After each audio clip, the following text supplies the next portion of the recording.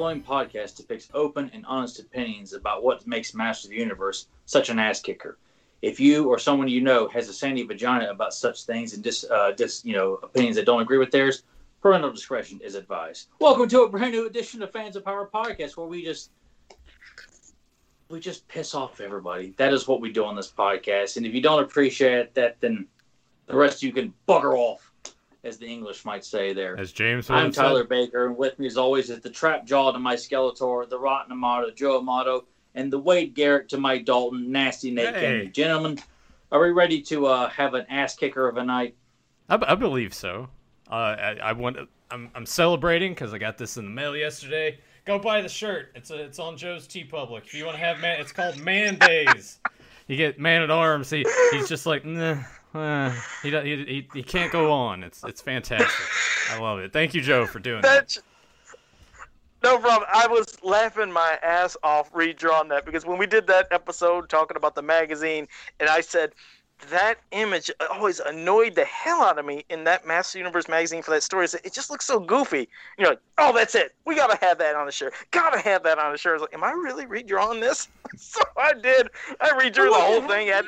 You see something in a magazine and upload within 24 hours. I'm begging you to upload things you've already got in hand, and you're like, oh, well, you know what? I think I'm looking at my own butt. I'll get around to it, Tyler. Well, there was one thing I've been wanting to do, but I got to wait a couple more weeks to do that one for Tyler. But I'll get something up. I'll redraw it. Something. Give me balls up. I don't care. Just give me something I could put on a new tank top or a T-shirt or something. You know, I gotta have something new, man. I'm getting this urge to want to buy something He-Man, and like there's nothing to buy at the moment. Well, I'll figure. New images on apparel, and that is all I got. Well, I will get something up. But that was a shocker, and it just seemed like a Nathan thing. Not that I'm picking on Nathan, but I know Nathan loves some of the weirdest, goofiest things that just make people say, "What the hell is that on the shirt for? What's that?" So I see what you mean. I'm just gonna show it off again. I'm just gonna get kind of close. I can't even see it. But yeah, I mean, Tyler. Oh shit, Tyler. Tyler and Joe, like they can't. Well, Tyler's not like. Well, I can see it on. Yeah. Well, I'll have to just go to TeePublic real quick and see if I can't find it. Oh, look at that. When you look at it, I love it. I love that. That's so silly and. It's just. I don't know. It is a very me kind of thing. Oh God, oh man. So yeah, while you look that up, Tyler, I'm gonna say hello to everybody, and also a happy birthday to Fedmon. Happy birthday. It's his. Yeah, so there you go, man. But let me get to the people here in the chat room. Jaime Mares, JSP, Zentron, Zen Brown, Gavin the Nerd, Adam Gabbard, Darth Baca, Aaron Anderson's here, Grimbot's here. Did I miss? Oh, Daniel Carhoonan, who's always supporting us. Appreciate that. Jason Havlick, Curtis Ackerman. And Kyle Kendall just popped up, so I got everybody, so thank you. And I just noticed the Popeye's chicken you put in my icon down there, and I love it, so I appreciate Popeye, that. Popeyes and spam. Tyler? I don't know, I don't, because TeePublic's so weird. Like, I even tried to put in, like, your name on TeePublic, nothing comes up. I tried to put in, like, one of your nothing's working. Hang on. I'll look it up. Well, they're funny about this. You can put in the exact name of the print that you saw, and want to look back up, like, oh, I don't know what that is. Here's an image of a shitty pixelated, Ninja Turtle or some shit, That is bizarre, though. It wouldn't come up just from a search. But trust me, the second Nathan sends you this link and you look, I'm just going to be looking at the screen to see your face. Because I guess I could go to okay. I should have just went to the YouTube channel. I'm waiting for his eyes to roll because I know when he sees it, like, oh, God, you put that crap on a shirt. Well, I looked up everything yesterday. I was just like, there's nothing here for me. Like, Joe clearly doesn't like me. There's no, I'm going to be getting.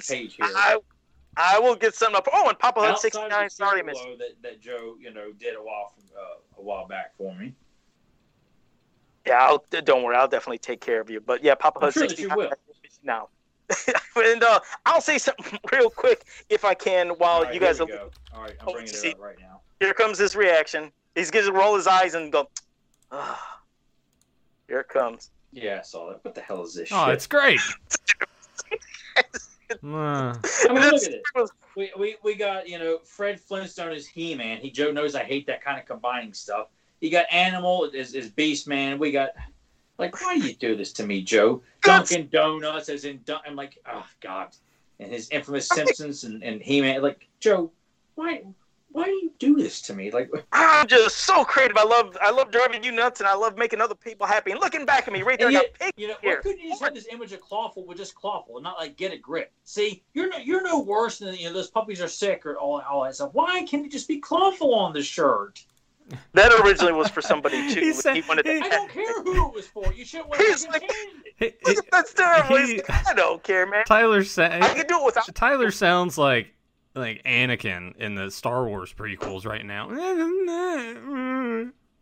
Yeah, I was like, I hate them. I could do it both. One with the phrase, one without. But that was a cool one to redraw too, and do a different slight pose too. I like the one there, but yeah, I definitely don't want to go all whiny Anakin. All right, I appreciate it. But, damn it, I got a lot of rage, man, just like Anakin Skywalker did too, over things he can't control. I was gonna say I can't think of anything as for new news recently. I know that PowerCon, I think Valve said that they're gonna hopefully try, if they can, for next year in September, to possibly do PowerCon if everything goes right. So that would be pretty good. Mm-hmm. I think they announced the winners for when they held the other PowerCon, and when people were viewing, those people that could win sets for, I think, the figures that they had as the exclusive, the Lords of Power, I believe. But I don't know if there was anything else news-wise about PowerCon. I'll be honest, it was quick when I seen it, so if there's something that was said, I apologize if I missed that. And nothing else topical. A lot of people have been getting their Snake Mountains. God, post them all in the groups, and it's so massive, looks great, but man, that's a big sucker. So I've been seeing a lot of that. Now, Zen Brown's saying something about a PowerCon toy line. Zen Brown, you're going to have to, if you could say something in the comments there, be specific, or ask Grimbot. I didn't hear about a PowerCon toy line. That's new to me. If there was something said, I completely missed it. But Kyle Kendall, yes. I will say the Wonder Bread thing. And this was interesting. It was great what Scott Knightlick put up, because, we've had this rumor of Wonder Bread for years, and people have always said, where did it come from? And I've always said it's definitely not Wonder Bread, because the timeline didn't match up. And you guys can go back and listen to all our episodes. And when I did that with Tyler, when I rambled about it, I was like, it can't be at that time when they had the trading cards with Hordak and all of them. It doesn't line up. It'd have to be earlier. And we remember there was the buy 3, get 1 free promotion, to where there was like this little form that you'd get at the toy aisle that had a little punch hole, and you'd send that in and get something. I said I got Beastman. But the rumor of this whole thing started from that image. It had a buy 3, get 1 free coupon packed in a sealed baggie with a naked He-Man, different color, of course, with the hair and trunks, and some weapons. But I said, what sense would that make for them to, you send off the form, they send it back and put the form in that baggie? It didn't line up. But from what Scott did, and Scott thought the same thing as me, he said it didn't make sense.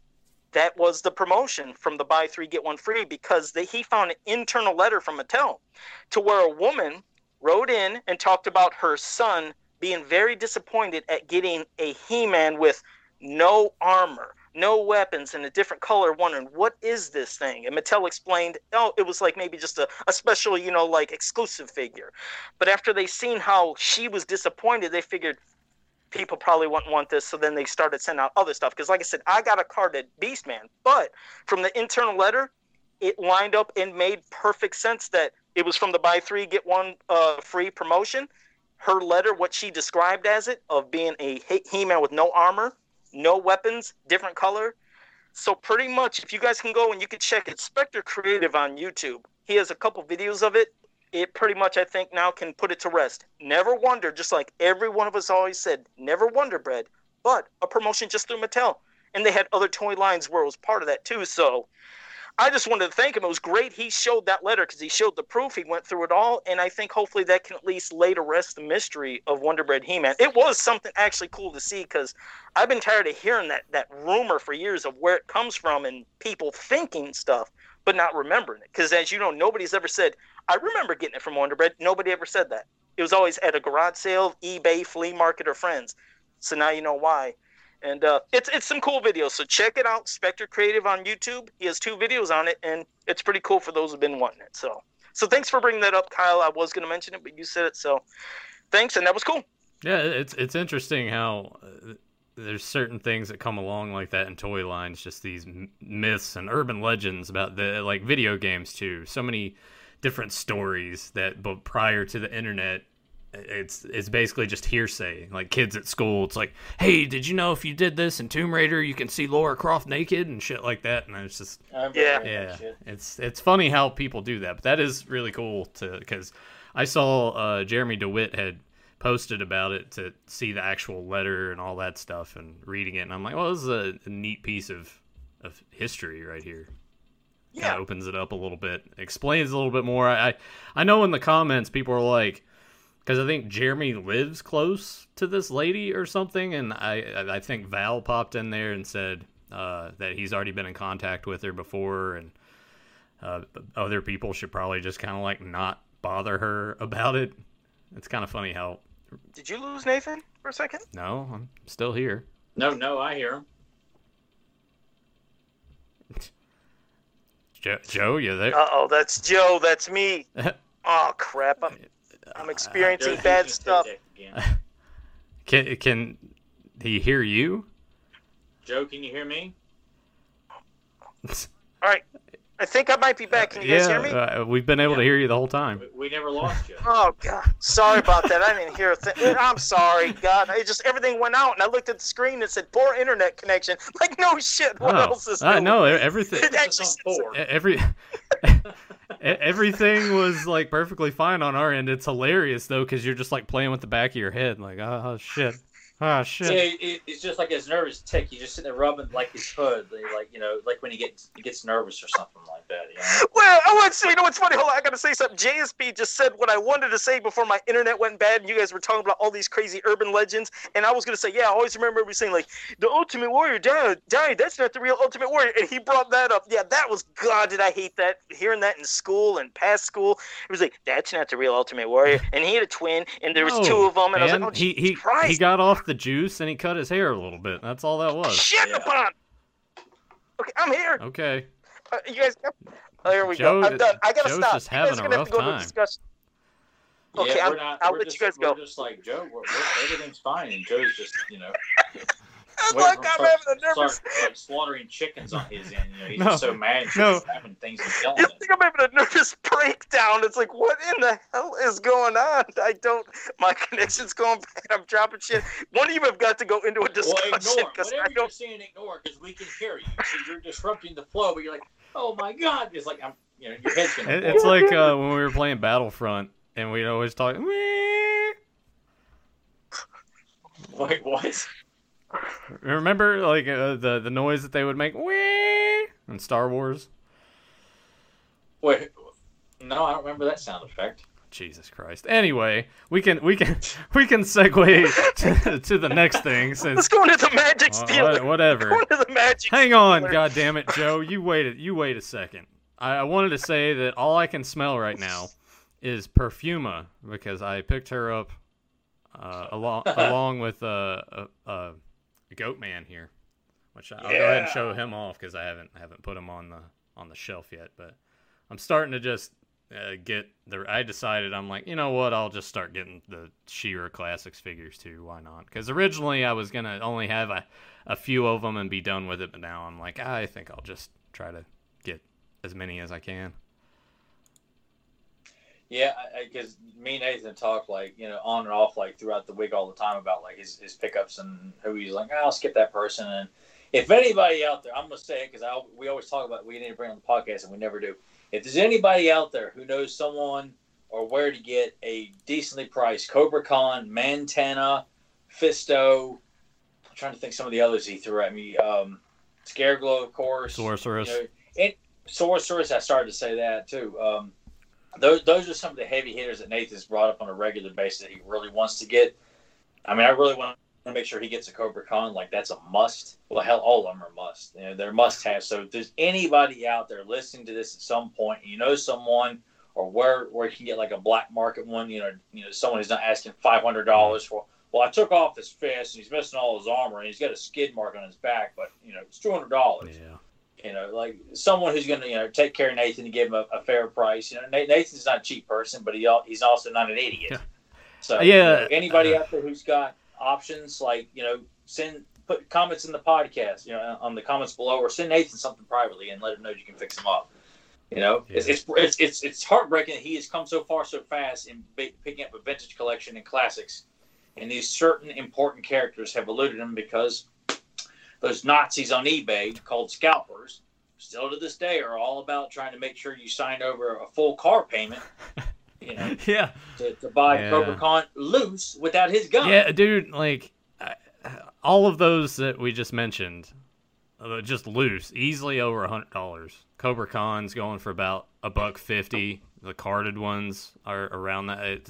Some of them, I look them up, I'm like, why are you this much?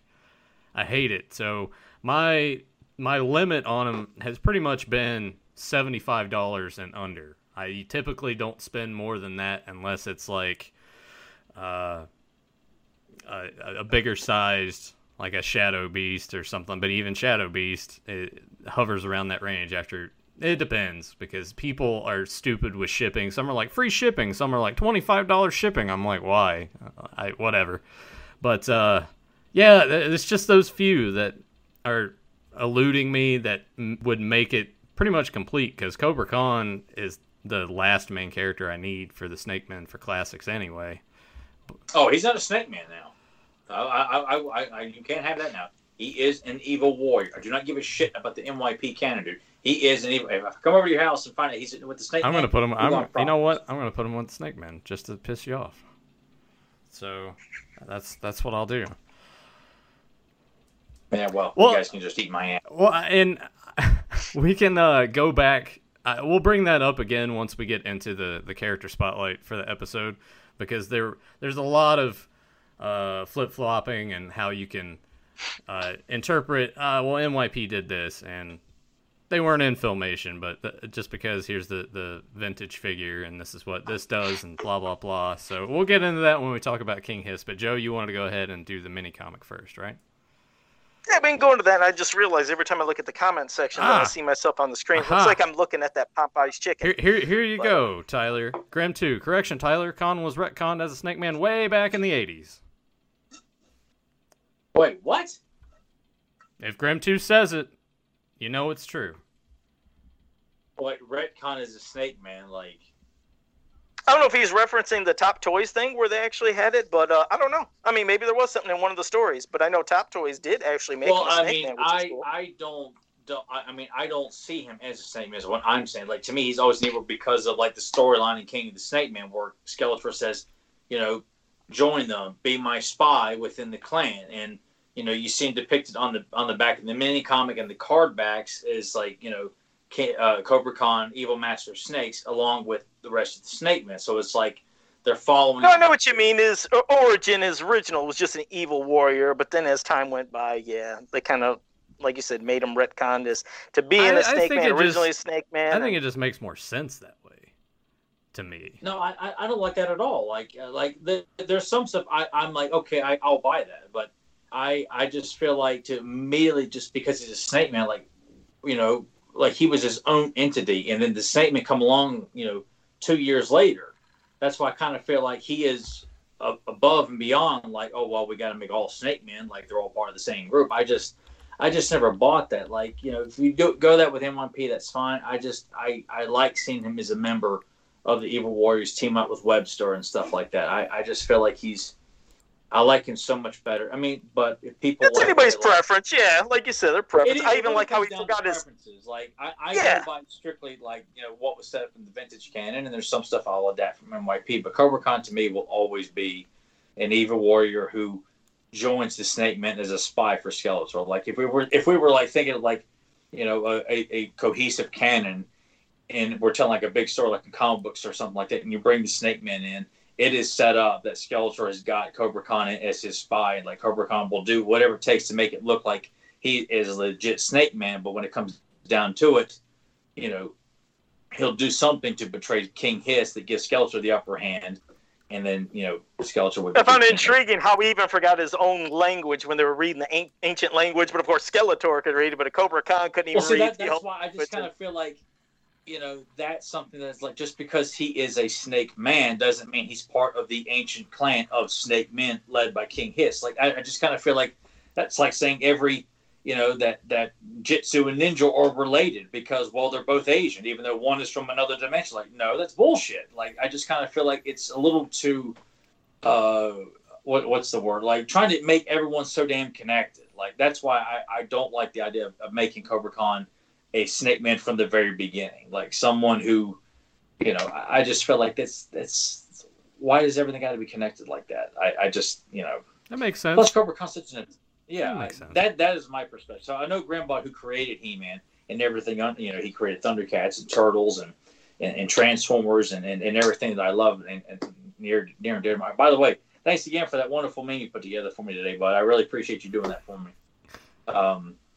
But that's just my thought, and I know we got off on a tangent. I mean, that's perfectly fine. I'm kind of glad that we did that because if other people out there listening. If other people out there listening were kind of thinking or had the same mentality I had, like to hear you guys kind of give your perspective and what you think about it, and you can maybe sway an opinion and then just be like, you know what, it's going on the shelf with the Snake Man.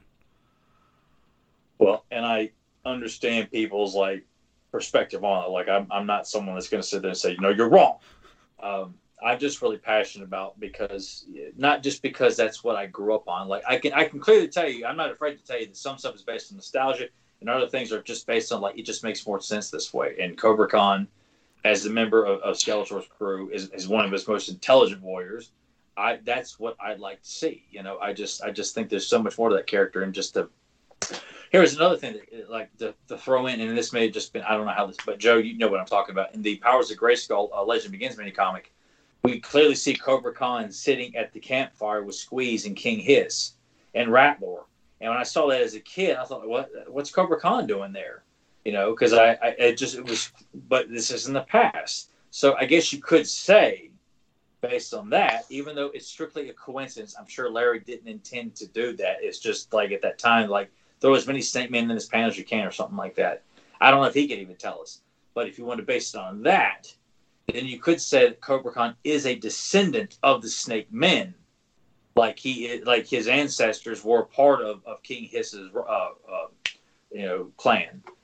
But by that point, he has nothing to do with the Snake Men. Like he is his own person.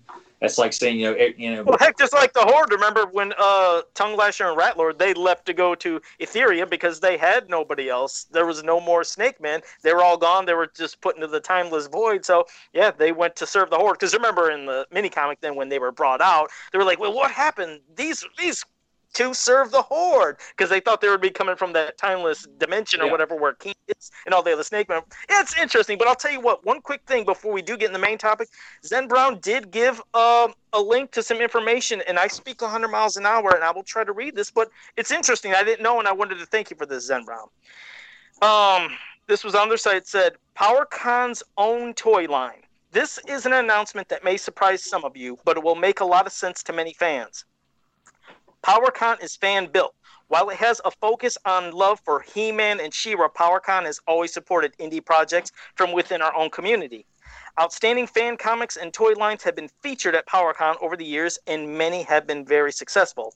In order to remain fan-focused for years to come, PowerCon needs its own toy line that embodies our fandom. It won't be a He-Man and She-Ra toy line because we have Mattel to make those awesome toys. Instead, this will be a unique line for the fans of He-Man, She-Ra, and other related types of toy lines. A big aspect of this line is that it will be created in part from fan feedback. From the genre to the level of articulation to the packaging to the style, every bit of this line will be created using fan influence. Your feedback from polls is what will shape this line from start to finish. And for the polling, we will use data from the fans who support PowerCon. One thing we learned from He-Man.org polls in the past is fans who make a purchase are the ones who want to influence how that money is spent. So when shaping the initial look of this line, we will be polling all the fans who have supported PowerCon in 2019 and 2020 with ticket and exclusive purchases directly from PowerCon. Another factor where we will aim to make this PowerCon indie line more fan-oriented is the price. While making money is great, we also don't want to price anyone out of supporting this line. Therefore, we'll be experimenting with what we will call sliding scale funding. What this means is we will distribute all costs across a variable quantity of figures. Starting out, this will be just 1 or 2 figures, but we hope it will be a big success and grow well beyond that. Because the sliding scale works by telling you how many are made for the pre-order price, it also means you know the rarity of what you are pre-ordering. But most importantly, the more units that are pre-ordered means a more affordable toy line for all. Another aspect this line will incorporate is our community talent. While we already have a lot of amazing talented interested in working on this concept, we also want fan involvement. So if your dream is to help create toys, this could be a chance to show the world what you are capable of. And finally, fans know what fans want, and it only makes sense to use fan input from start to finish.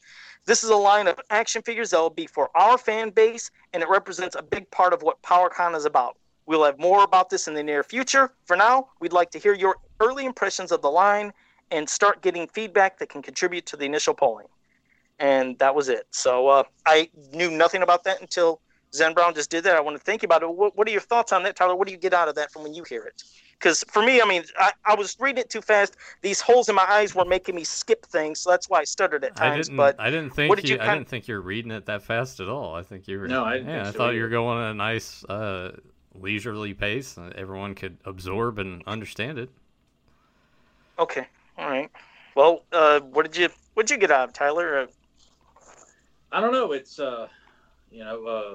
I guess a fan-funded toy line that's sold exclusively to PowerCon that's not He-Man or She-Ra related. So we're talking like an action figure fantasy line. You know, what it kind of looks like a kind of a knockoff brand kind of thing. Or we're talking like vintage scale. We're talking classic scale. We're talking something that would fit on the shelf with the vintage figures nicely. Like, I mean, it's something that was,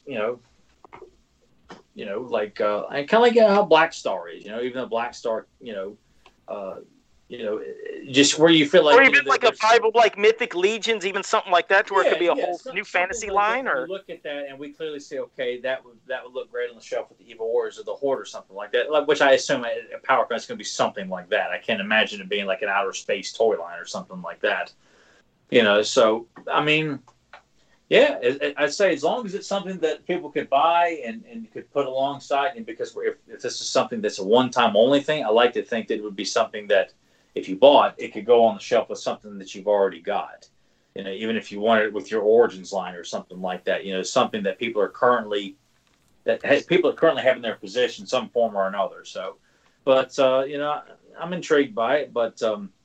If it's just pretty much, limited based on if you're going to PowerCon or not, it's going to be, hard for some people, to get in on that or even contribute. Like, unless they're like people who buy the exclusives and aren't going to PowerCon can contribute that way, which, I haven't bought, any exclusive because they've just been so expensive.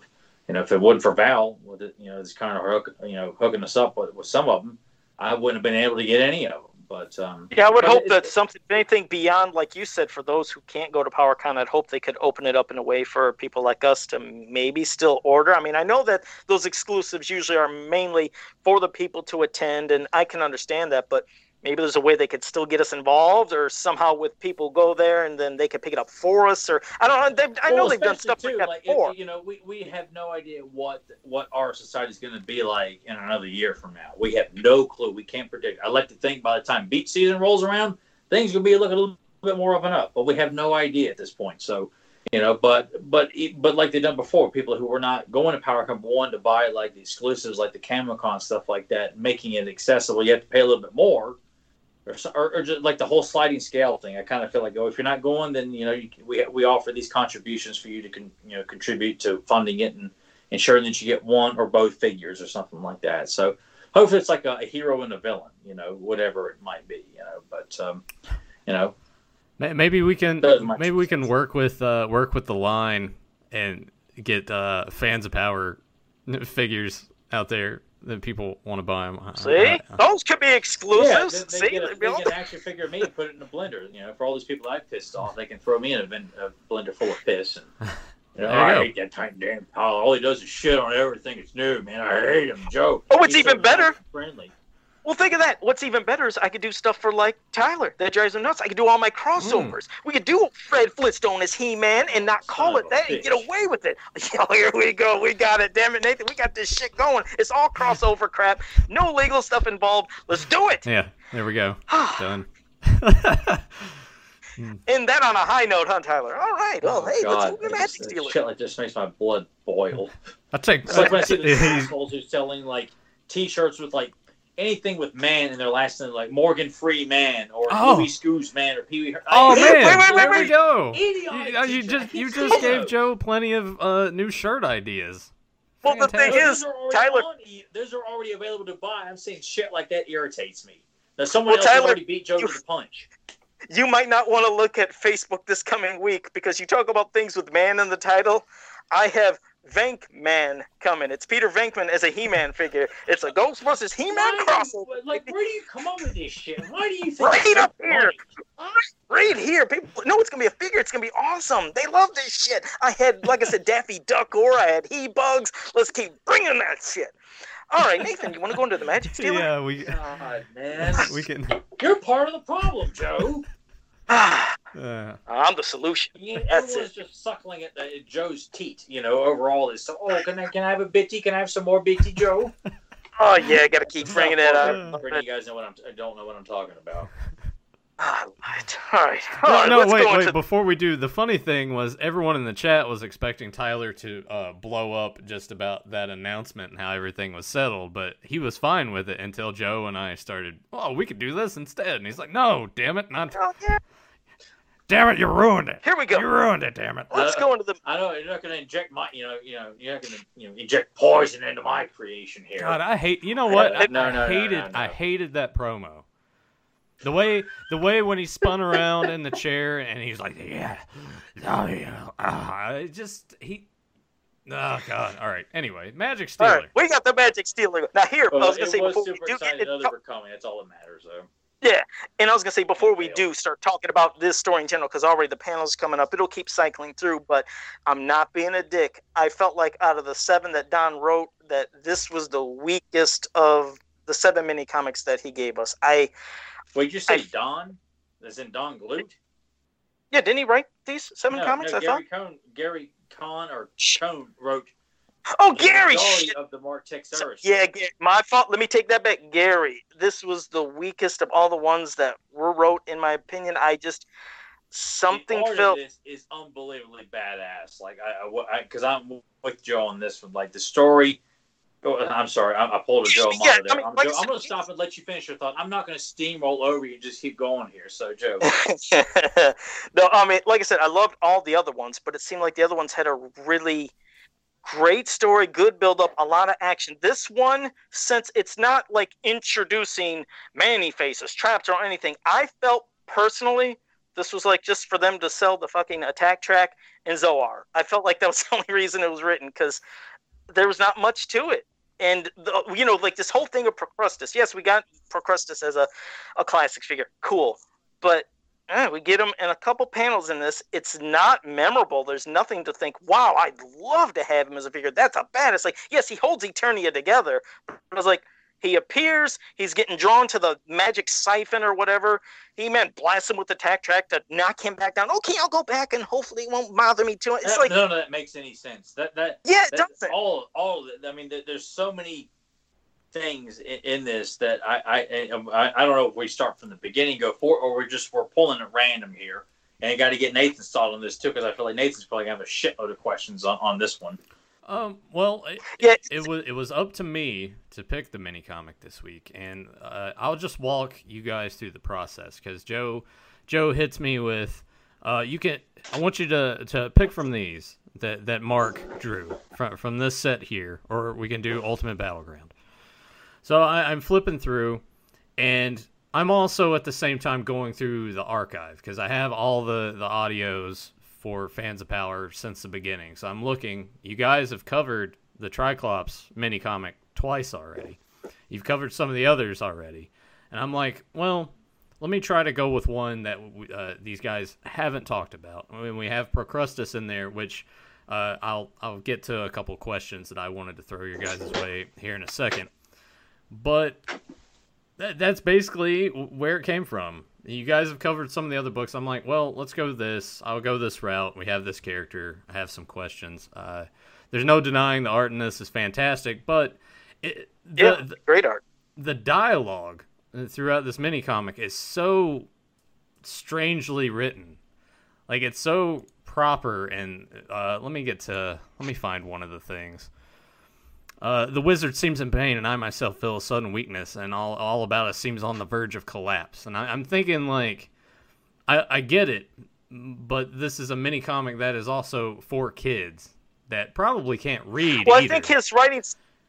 I think he did. That was his style, and I think that's how it was for all of them. It's just his kind of way of doing those. Yeah. Well, there is this kind of like, especially like the DC miniseries too. There's this. Who goeth there? You know, speaking that old English dialect. You know, where everyone is. You know, does thoueth eat balls or something like that. You know that's how everyone was talking, and I'm glad that got phased out and talks just more in just straight English, but not of this world kind of thing. Because I didn't have any of these mini comics as a kid, and when I got the DC miniseries, I did not like how they talked at all. And when I had some of these, like I didn't like how they talked either. Like if the artwork was undeniably just extraordinary, is what Mark Texeira does. But yeah, I felt the same way. I don't like seeing the wizard. You know, he's magnificent. Like I get what they were going for, but that's one thing that I wish we could go back and redo. I just but then again, too, it's better. You know, it's better written than the horse shit you're getting in DC right now. So you know what, I got to be a little bit more lenient with what we got here. So. Yeah, and they were definitely, at least to me, what I loved about all of them. I mean, this one you didn't get as much, but the others, there was a lot of action and a lot of, it seemed violent, a lot of, with weapons too, of attacking and hitting, something you didn't really see. Well, obviously in the cartoon you get much of, but a lot of what I thought, this is just a theory. Again, not saying this is what it was originally supposed to be, but I wonder if when he was originally doing this, and since it was kind of fantasy barbaric, maybe he was having things where he intended maybe to have blood. The reason I say this is like when you think about the big blue demon, that big monster in the Man-E-Faces one that gets slashed, the Glorm that gets slashed in the other one. They're getting slashed by an axe. Anything else, if you're getting slashed with it, it's going to make blood. So, of course, I know they couldn't show blood, so they showed a white swipe.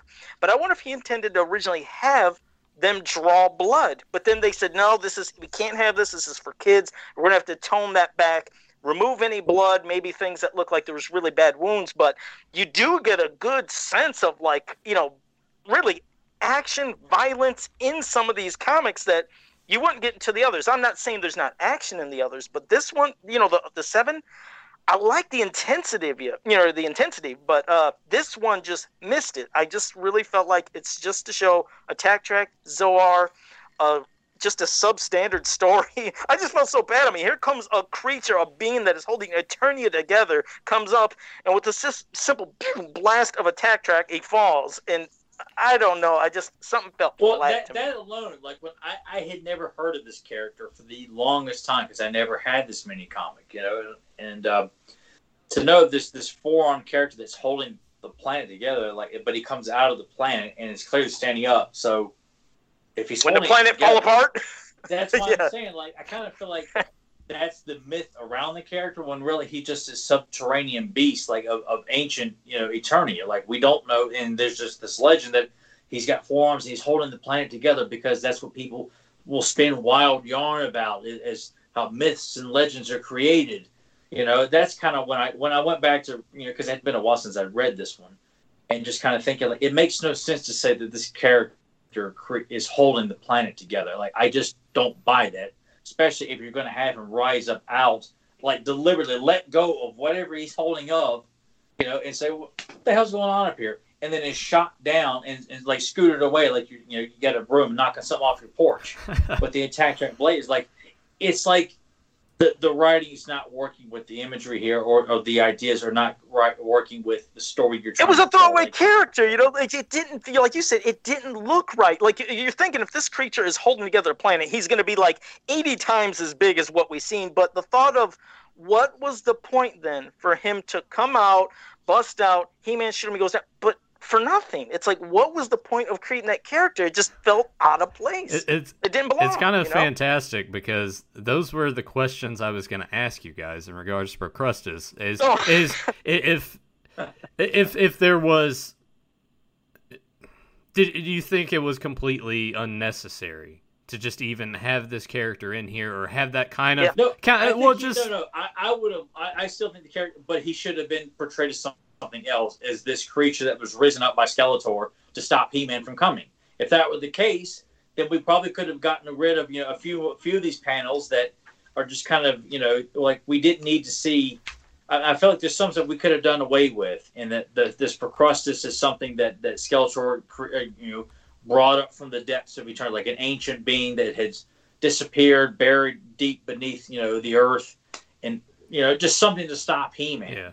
It didn't need to be that character is like holding the planet together at all. No, and then he's like, I'll try to hold on. It's like something this big, and like I know you want to make He-Man like is the top alpha male in this story, but I just felt like Gary's just kind of like, or not, he's just all over the place here with where things are going here, and I think Procrustes should have either been depicted as a villain or a very heroic being that is subterranean that will rise up on the right occasion when things are really but have nothing to do with the planet. You're right, have nothing to do with holding the planet together, because think of that, the logic of the only reason Eternia is together is because there's this thing that's down there forever holding it. It's just like, it sounds haunting for what a life, that your life is holding that, but the thought of that's it. That's why Eternia is held together, or it's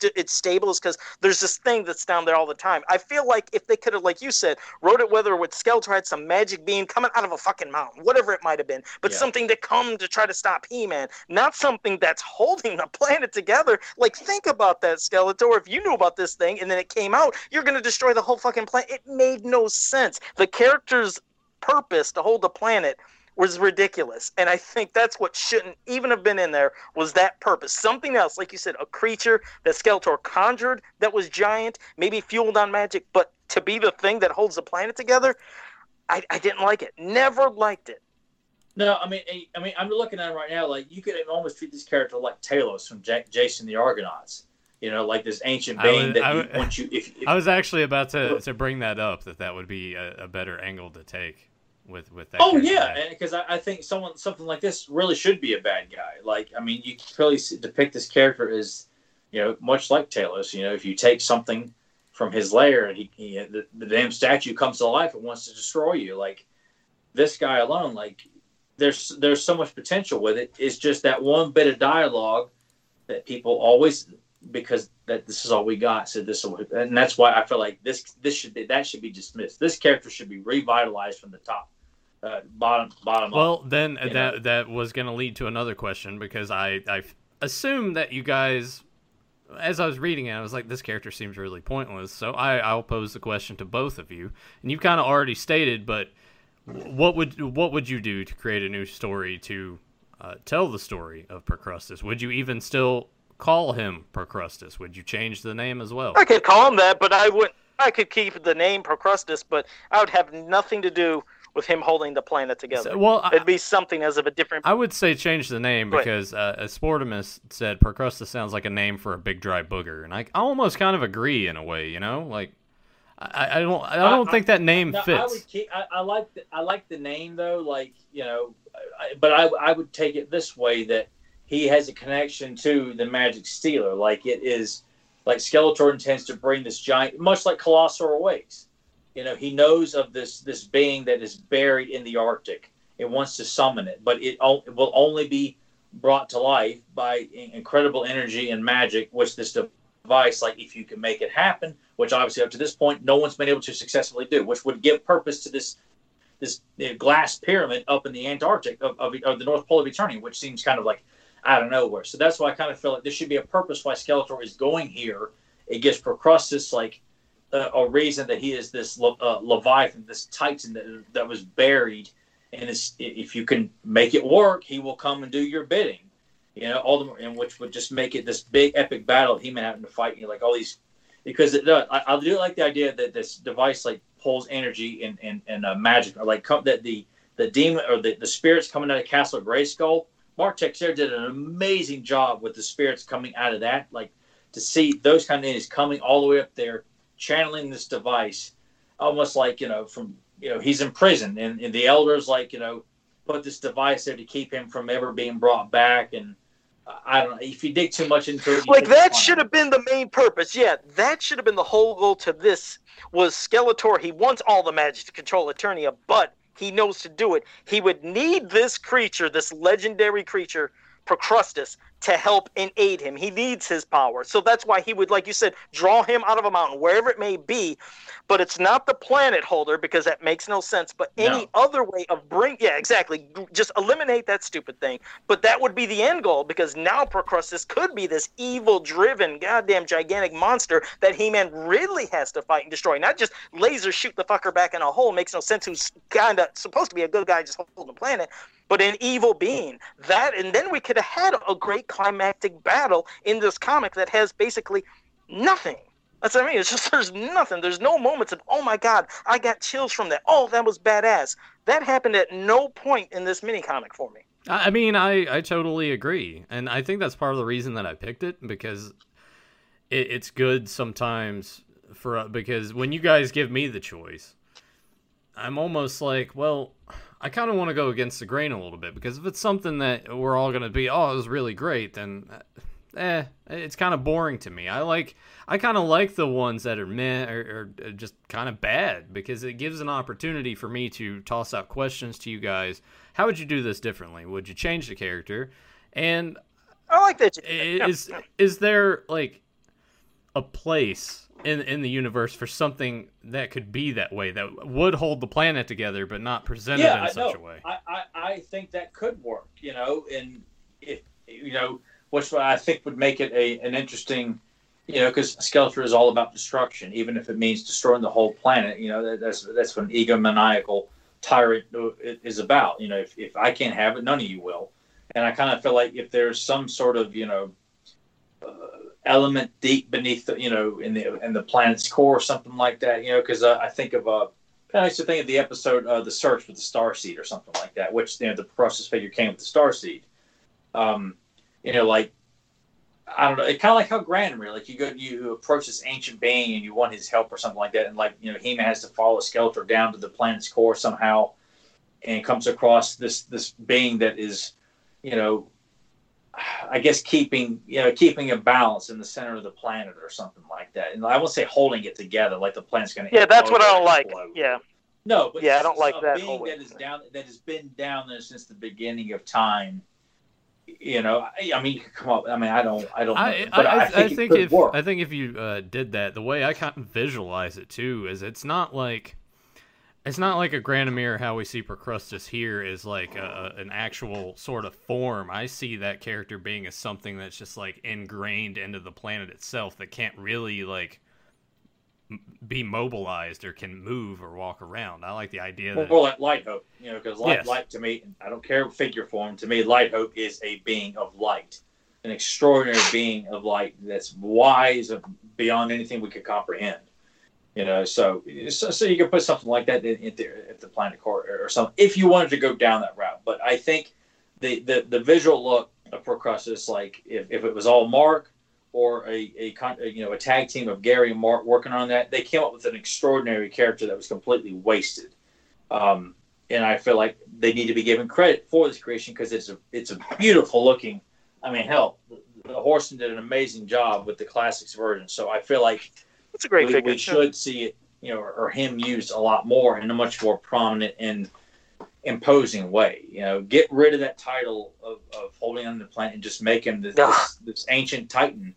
Much like during the times of Pre-Eternia, that he was, maybe a giant from Titus's race that turned bad. The elders, decided to punish him ultimately and bury him in the planet. And over time, he became this legend of this ancient giant that's apparently still locked under the earth and still alive, and got the name Procrustes because he is this giant who is still alive or buried alive essentially, but can only be resurrected by something that, there's no one on this planet that has the power to summon it from there, and that's why they put that glass pyramid there.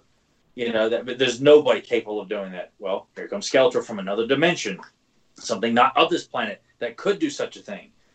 Oh my God, man! Val, why haven't you hired me or told the people of Mattel? I will be more calm and polite towards Mattel. They would harness the power inside here and us, the three. And damn it, man! Yeah, Tyler's in a meeting with Mattel execs. And he's like, "Oh yeah, that shit I said about oranges, I didn't mean that." Yeah, I mean, come on, babe. You, man. Like, come on, babe. I didn't mean that. I'm like a Russell persona here, people. Dun dun dun. Yeah, all the art, like I said again, it's fantastic in all 7 of them. But there's some intense images of He-Man drawn. Like one of my favorites is on page 13, where it's a close up of him with his fist. Holy shit, man! Like that. Why hasn't anybody tried to recreate that in current He-Man comics instead of this lazy, shitty art that that's in, well, damn near everything, because they don't appreciate Axel and Kevin's artwork. I was gonna say, did you know I made an Anti-Eternia Procrustes for a customer a while back? That was kind of cool to work on. Just thought I'd bring that up to you. Made him look slightly eviler. Gave him a crazy little weapon. Just thought I'd bring that to you, buddy. Well, my balls are just swelled up with anticipation that you'll probably do another one. Maybe I can get my hands on that, and maybe a Fred Flintstone He-Man to put on the shelf with my vintage He-Man. I wish it's something that could be brought up on the screen for everybody to see, though. I wish there was a way, if I got that image to Nathan somehow through Facebook or something, and if he was able to put that up. How convenient that my phone just went off in front of me. Did it? How did that happen? I don't know, because I wouldn't. But I'm telling you, it was a thing of beauty. I had red lava flowing through his body. I'll do it. It just. Link down below. Link down below if you want to hit Joe up for any kind of whatever the fuck you want to make. I wasn't trying to cheat myself. I wasn't whoring myself out and being cheap. I guess I need to contribute somehow to get Joe to put up some quality images for me to put on my apparel, because apparently that's the only way I'm going to get his attention now. Because I gotta buy. It takes some Play-Doh and slap it on a vintage buck that's missing its head and everything, and call it Fathead, hero master of jackassery. Or Play-Doh, and it could be just a guy that could be made out of Play-Doh if I could do it right. I'm telling you, all right, there we go. If you want to look at Anti-Eternia Procrustes. Which I'm sure doesn't. I'm not. Joe doesn't make shitty customs unless he's given a shitty idea. I have so many crazy. I'm sorry about that. What a tagline. That's what Joe should put on the bio for his customs page. I could do that. Look at that. Because Joe will do amazing stuff, and then he'll tell me, someone commissioned me to glue someone's head to their ass. Like, oh, it's great, Joe. Like, I almost think, does Joe really want me to tell him it's great, or is he like, look at this shit? Like I just when it's been a long time since Joe has sent me images, and maybe it's because he just doesn't like me anymore or something like that. But when you would send me stuff, were you wanting a genuine opinion, or did you really think like I think Tyler really liked this? Like I guess I should just flat out ask you. No, there was times when I would just tag people in general. I just tagged them, just let them see. I know that the thing is, I wanted to start just poking you. I love fucking annoying people. And I was like, you know what? I know Tyler hates fucking crossover stuff of weird shit. I was like, maybe he'll get a kick out of this and this. So I have some of the most obscure ones, which there's some that I just love because I know it's such a crazy crossover. I'm like, that's kind of fucking cool. Like when I did, the Ghostbusters, when I did Stay Buffed, I just had a feeling. I was like, Stay Puft Marshmallow Man as a buff, and it went viral. Went on the Ghostbuster websites, pages. I was pissed off. I was like, Joe, you wouldn't believe this bullshit. And Joe's like, and I'm the bullshit. Yeah, wait, let me tell you that story, because Tyler did say that. He was like, somebody put up the stupid bullshit of, I stay buffed as a He-Man figure. I was like, oh, Tyler, that was me. He's like, oh. But it was popular. I think it's some crazy shit. Oh, man. When the Daffy Duck on Google, for the stuff that would appeal to me, I'm like, what the hell is this shit?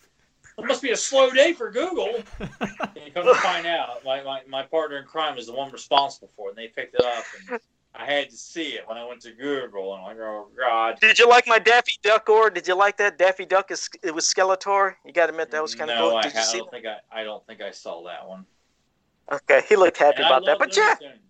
But see, look, there is some stuff that like, okay, it's kind of cute, but that's about All right. it. Well, Most of the stuff what would is that be? strictly just people think they're so damn funny, What- and they're not. And I just wish I could line them all and just smack the living shit out of all of them, one after the other. What If I didn't like Joe so much, I'd what is something that's it, cute? Joe, get in line. You're next. What's something that's cute? That you think is like almost kind of cute. Now I'm curious. When I say cute, I mean like oh, adorable. I'm just like, okay, all right, that's kind of cool they did that. Well, all right. Well, all right. I'll give you this. All right, one of Joe's that he did do was doing He-Man as like a throwback to Zelda. Like that's fine. Like I get what he's doing there, like, and because they've done that with Joe. Didn't you do that with Turtles also? Yeah. That's something like I wouldn't put on a T-shirt for myself, but the idea, like, okay, that's cool. Like I got no problem with that. It's a nice. It's not trying to be funny. It's doing you're doing He-Man as an homage to Zelda and vice versa. Like that I can appreciate. Like that I don't find. What about that figure-wise? Really, seriously, if you were to have any kind of like crossovers that you thought would be interesting with He-Man and any property, like things that would come to mind, like, you know what, that's kind of a different figure. I just don't like the idea of crossing characters over and saying the Hulk is a He-Man character or something like that. I just don't, because the roster is so Is that what you're talking about? Like making another? Well, character? I mean, okay.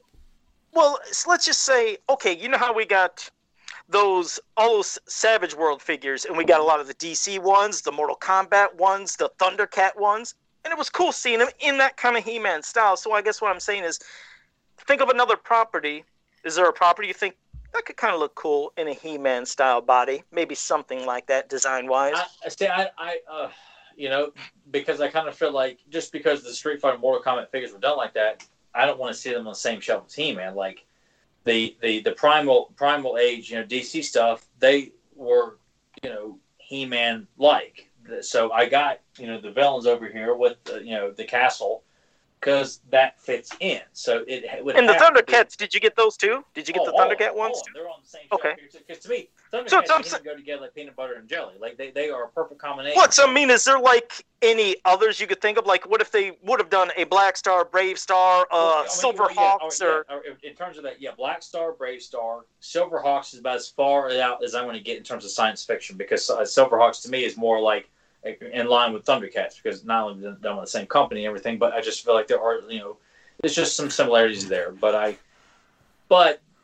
what's I'm laughing because Joe's sending me more pictures of his custom stuff that I think he wants me to just put on the screen and whore out for him. Okay. Well, one more. All right, I'm gonna stay on my soapbox here. Yeah. You do that, and I'll get this on the screen. Okay. Just one more whore time. I can be a whore one more time, so that's it. But go ahead, Tyler. Joe's not a cheap whore either. He's an expensive whore.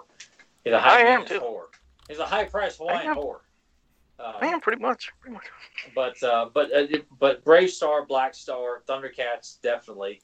That would be my top three. Like of any other line, I would like. I am all. Of course, I think that's unanimous. I think everybody, even the chat room, would agree that those three lines.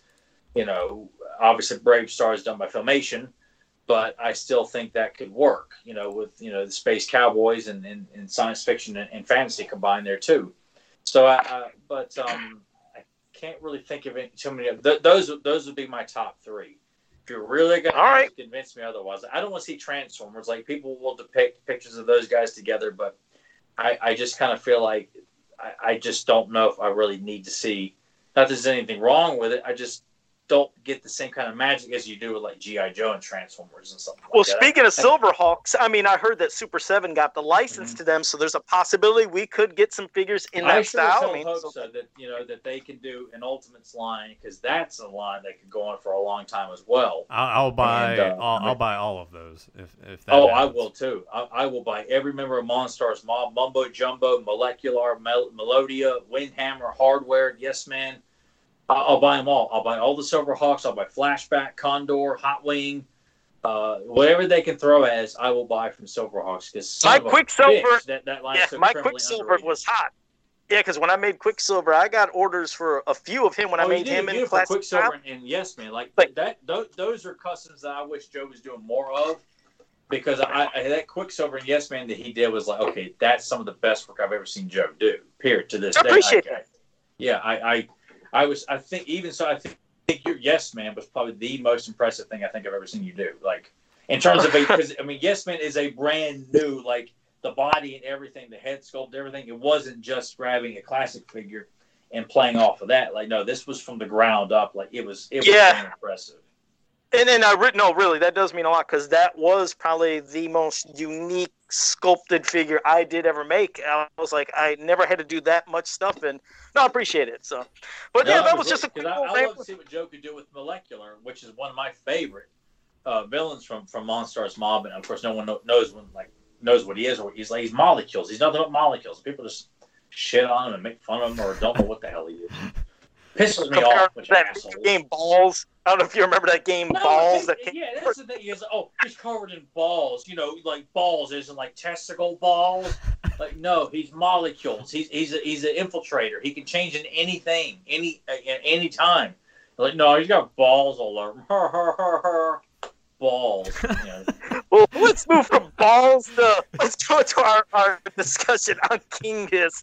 And I want to hear more from you, Nate, because I'd like to get your impression since we have discussed him before. But we'll move into King Hiss discussion, and after that, get to the chat. Well, King Hiss is an interesting character because it's one of those things that didn't show up in Filmation. You get a vintage figure, you get a little bit in the mini comics, and then you don't get anything until NYP that really starts to flesh out that character more. And one of the questions that I came up with in my head is, Joe, you may have had all the mini comics and all the toys and everything. Tyler kind of came into it a little bit later, so he's kind of mini comics elude him a little more than it did for you.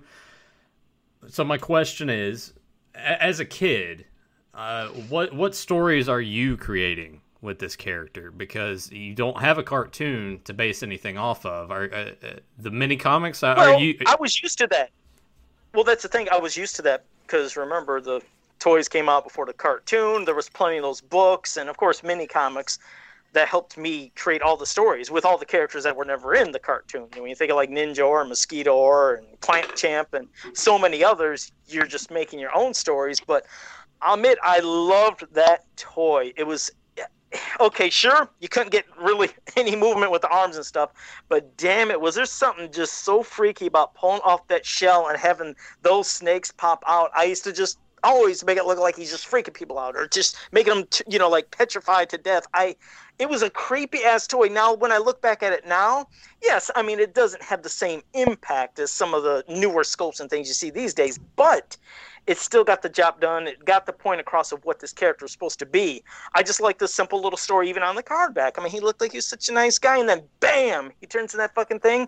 I loved it. And as much as a kid, I was hoping to see him and many more in Filmation. It's like we said before, I'm glad he didn't show up in Filmation.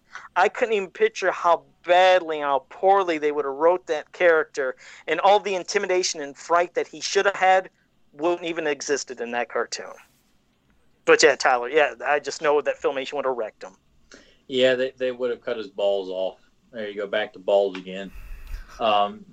His personality would have been neutered greatly because he would have been a season 3 if they had done a season 3, or he would have shown up in the She-Ra cartoon or something like that. Much like how the Rock Warriors showed up in the She-Ra cartoon and Snout Spout, but were He-Man characters, which is probably the route they would have went. And yeah, even though there's some strong, very villainous moments in She-Ra, I just kind of feel like King Hiss would have been, a victim of we were afraid of pissing off parents, so we got to make him as bright as we possibly can.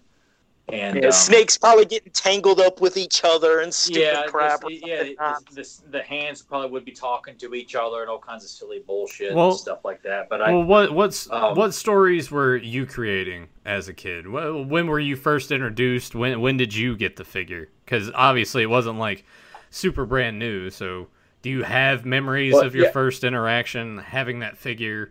How would you just integrate it with the stories that you were telling during playtime? I got them brand new from Hills. I got all 3 of the Snake Men from Hills. Like I just remember picking them all out, and I was just fascinated with this friendly face that was a bad guy. Like that concept of a villain that looked friendly even though he's covered in this obviously evil armor, but the face alone with the smile on there, I was so intrigued by that. And then to see the vicious looking snakes, like the head snake, and you get the snake in the torso here, and then the hands were snakes too. It was unbelievably villainous to me as a child, and so it was. I love how Bruce Timm drew him in King of the Snake Man. Yeah, God damn, was that just I had no memory right? of that mini comic though. And that's the no. part is that Snake Attack was the only one, because I owned 2 copies of it as a kid. But that was the one that, and I have no idea because there were so many comics that I got with my figures that got either. It's hard to say what happened to them. I held on to a good portion of them as a kid. My mom put them in storage. But that one in particular, I have no idea what happened to that one. I had no memory of it until I bought King Hiss again for like $20 men on card when I was in middle school. And opened $20. Oh my God! This toy store in New Jersey. I mentioned this before years ago on the podcast, but they were selling Clamp Champ, Mosquito, the Horde Trooper, Scarecrow, Ninjor, King Hiss, Rio Blast. I think Rock On. And maybe 1 or 2 others, all for $20 a piece. Oh. And I used to see this ad in magazines all the time, and would think about. And I finally bought Clamp Champ for $20 when I was in 7th grade. I sent a money order to this toy store in New Jersey, and I got my first Men on Card figure since the '80s of Clamp Champ, and that's how I got the Horde Trooper, Mosquito. I opened them all up, of course, because I was so desperate to see the mini comic. I didn't have internet back then. But I kept all the card backs and everything, like the ones I have on my shelf are the ones that, but yeah, I got them all for $20, $20?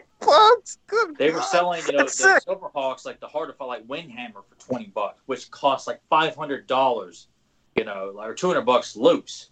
This is just surplus figures that were left over. And, but yeah, King Hiss, I just thought was a phenomenal character. And, it didn't bother me that much that I didn't see him in the cartoon because I would only had access to VHS for the most part, and I didn't see Tongue Lasher until I got Gateway to Trouble. When I rented that, I'm like, holy shit, there's Tongue Lasher.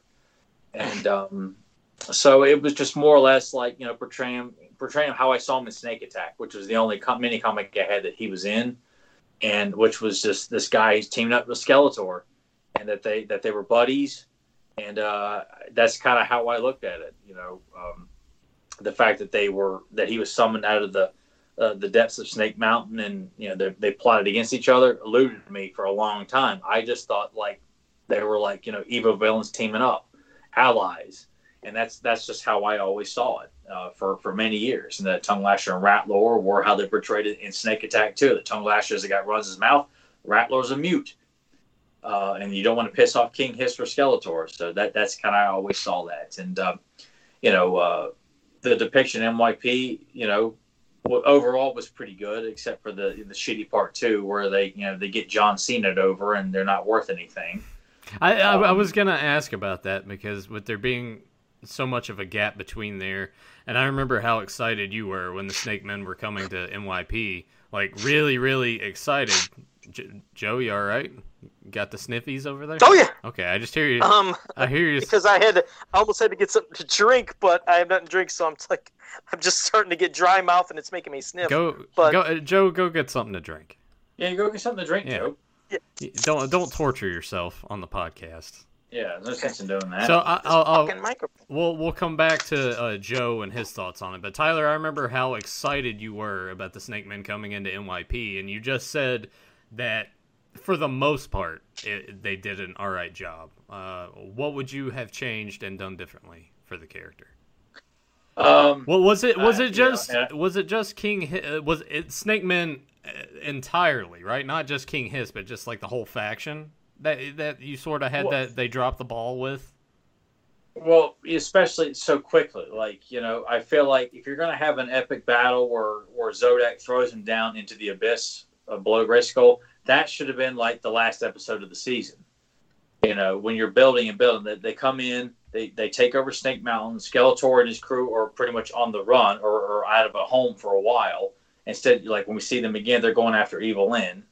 and it's pretty much the focus of the Snake Men throughout, most of season 2, and then building up to the epic battle at Grayskull, where Zodak has to team up and confess he's the one that unleashed the Snake Men. But instead, we get this epic, build up of how they come out, they take out, they turn pretty much all the evil warriors to stone. And Merman falls apart, so I thought he was dead, which was like, that's ballsy to do that. I thought. And then they bring them all right back in the second episode, which was like, okay, so everything that you built up with the Snake Men means nothing now. They're no longer this big threat. And I'm trying not to break my momentum as Joe comes in here with his pants off. Knocking everything over. Yeah. What the fuck? Damn, knocking shit. I need to get Joe like a stand, something he can properly put his tablet on. Well, this is what I got. I got this metal piece. I got a Dollar Tree. And that's part of the problem, pictures. Joe. That's the problem. And it's too damn small. I'm trying. Goddamn, sorry about that. Everybody take a shot. I might actually excuse myself to go get another drink too. May as well. And then when I come back, then Tyler can go use the bathroom. And which probably wouldn't be a bad idea. Well, you know what? We may as well just make this a bit. I'll throw this question out to Joe while Tyler mostly gave his answer before Joe came stomping in and knocked his tablet over with his dick or whatever happened. All right, so swinging like a. Oh, go ahead. Well, what I posed to Tyler, and you probably heard him talk about how excited he was for them to be introduced, and the King Hiss and the Snake Men are coming to NYP. And he said that for the most part, those characters were treated well. You go ahead and give your thoughts about what you were thinking leading up to it, how you thought that execution was, and what would you have done differently. I'll go make my drink. When I come back, then Tyler can go use the bathroom. So this can be the thing. We all just take a break during the show. So our own little intermissions. Yeah. Go ahead, Joe. All right. No, knowing that they were finally coming to the cartoon was something that was exciting. Because, again, yes, as a kid, I wanted to see them, but I knew as an adult that it would have been bad back then for Filmation. But knowing we're finally going to have King Hiss and all the other Snake Men that we never seen, I was super excited. And for the most part, I was pleased with the way they're portrayed. Just the thought of knowing I was going to see my favorite character, Snakeface, in the cartoon. I was over the moon. And then to see Squeeze in there, because I love Squeeze as well. But I was wondering, how are they going to do Snakeface? Because the immediate thought was, okay, he's going to look at everybody. He can turn anybody to stone instantly. And then, of course, they found their quick way of writing him out with, the whole damn seeing his own reflection. Bullshit. You knew it was going to, yeah, and that's what I hated about it. So it's like, so I was pissed with that aspect. And you're right, all superpowered, making it seem like, nothing can stop them, but things change along the way. I wish things could have been different. I also wish that, if it could have went longer, what could have happened when the Horde came. Because what's weird is, we had the Horde back in the day, no Snake Men. Then we got Snake Men, we got a taste of the Horde and nothing else because we're so pissed. It's something I wish we could have got more of. That's the same thing with, I don't know how things work and in fandoms, and, we're talking about other stuff where I was reading the stuff from PowerCon, but I'd love it. It's like, why couldn't they then have somewhat of a continuation? Whether, let's say it wouldn't be a series on TV, because I'm sure they probably wouldn't do that, or on Netflix, but somehow maybe rate to DVD or Blu-ray, whatever format, give us a couple, maybe three movies or something that could extend and give us the Horde we didn't get by the people that did the NYP cartoon back then, Mike Young Productions. I would love something like that. Is it something that'll probably happen? No, it'll probably never happen, but I wish it could because it could have gave us more.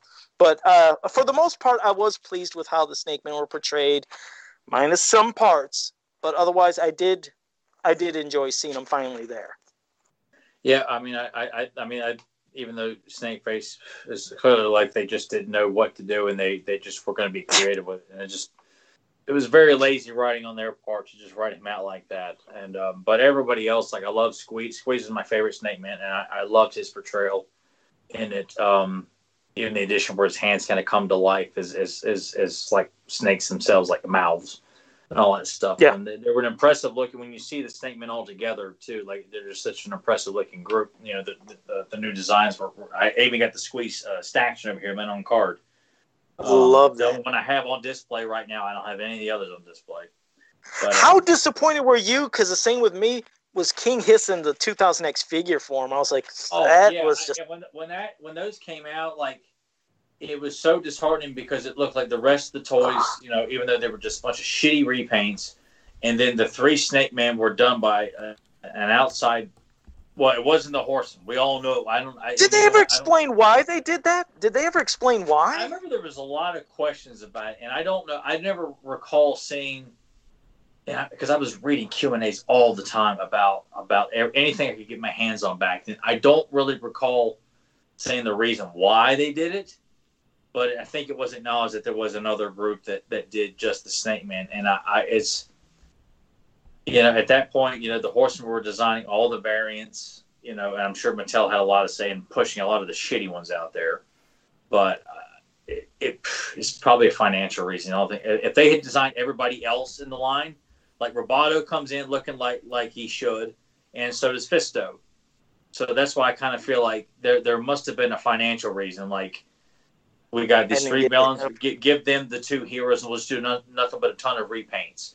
Because Two Bad has reverse colors, and Cyclone's got I don't know. It just had to come down to. They were really pushing the Snake Man a lot, and with that logo and the new look for the packaging. And you're right, it felt so rushed. I was so let down because you can only imagine what the Horsemen would have done with the King Hiss in 2000X style. Because remember, the other thing that pissed me off. Now that we're thinking about things that were made and we didn't get. Do you remember when the Staction line was around and we were supposed to get Faker and Cobra Khan in a 2-pack from the Horsemen, and it never happened? I do remember that. Yeah. Damn! Another what if and letdown. Like, if they're talking about other kind of collector lines, now I know that PowerCon, that's not what they're talking about, but I wish somehow the 4 Horsemen would be able to get back involved to doing some of the stactions we never got. I would have loved it if they could bring it back, because I'm sure molds still exist, or at least the figures do. I would like, but to get us stactions in general, like if we can Ninjor and Mosquito. Well, we already got Mosquito, but Ninjor, like brand new. Like I'd even say like not even 2000X base, but just new stactions in general. I'd start from the very beginning and just do a brand new line of just these of stactions, like of their I mean, if you really want, their visions of them are so great. That's what I mean. Could you picture what a Scareglow could have been like? And like we said, a Ninjar, a Blast Attack, any of the ones that we didn't get in stactions, because those are, I still say, out of the 2000X designs, the stactions are my favorite. Just like here, just look at that cloth. Look how massive and badass he is. And just look at Tongue Lasher, this big. Tongue Lasher, damn. Web Store back there. I mean, and yeah. Grizzlord was phenomenal looking. That's why I just kind of feel like I would love. I mean, because when they released the vintage looking He-Man in the staction form, which looks wonderful, it looks so good. And I of course I didn't get my hands on it, but that just makes me want them to, like, the Horsemen, to go back and do a brand new staction line that everyone could have access to, and do a staction line based on the vintage looks. But obviously they would throw in some upgrades and modifications, but it would all be based on the vintage style. Like Jitsu wouldn't have the hand that's like this big, even though that looked amazing, but it would look more like the vintage figure. I just feel like that's why I really wish, I was just thinking about this yesterday, and I'm not retreading what we talked about last week. I just wish there had been something for the adult collectors. Like if Origins was not meant for any of us, if they're really targeting 5-year-olds, why was Super 7 told to stop making something for the adult collector? That's why I just wish there was something out there that, we could have our cake and eat it too. If you're doing something for the little ones, that's great. But why is it we could not continue with classics or something in the same vein as that's meant for us? That is, well, I believe a little bit of a higher price point. I agree with you, and I think that probably the Masterverse figures that are coming, that are going to be, yes, probably mostly based on Kevin Smith's cartoon, obviously, but I think those are the ones that might be probably geared towards this. And you know what? Maybe that could lead to something then, like you said, maybe a different subline for adults, to where it could be based on vintage figures, but with more detail. Because I'll tell you what, everything that's ever came out, especially, I remember when Classics first was announced, the amount of people that said they hated the look, they said they look like the vintage figures, but bigger. And then I remember wait, but how is that even an issue? Like you're going from one scale to something completely different. Like, well, here, Nathan, I'll build in the order because this is probably where I should have started. Okay, we had the 2000X line, and then the 2000X line ended, and people were like, God, we wish we could still get something. They announced the Stactions, and they look badass, but. And anybody, I challenge you to say if I'm wrong, because I know I'm not wrong, not being an arrogant asshole, but I'm going to say, when the Stactions were first announced, everybody said, well, that's stupid. Why didn't they just continue the figures? I don't want a statue version of them. Then when they came out and they got them, they're like, holy fuck, these are amazing. And they were in love with the Stactions. Then when the Stactions ended, they said, here comes Classics figures. People said, why can't we continue getting Stactions? Why do I want these figures that look like the vintage line but bigger? That's how it happened. It just kept advancing. But I tell you, it's what Tyler was saying and what we've said a lot. If they would have a Staction line and if they would base something on a vintage, but like you said, with more details, I know people would eat them up. Most people say they don't like playing with their figures. They like to display them. Well, hell, if you got a cool Staction that's in a badass pose, and the Horsemen showed you, they can do it. Yeah, I think why I trust them with everything regarding He-Man. Like, I do not question anything that those guys would. Not at all.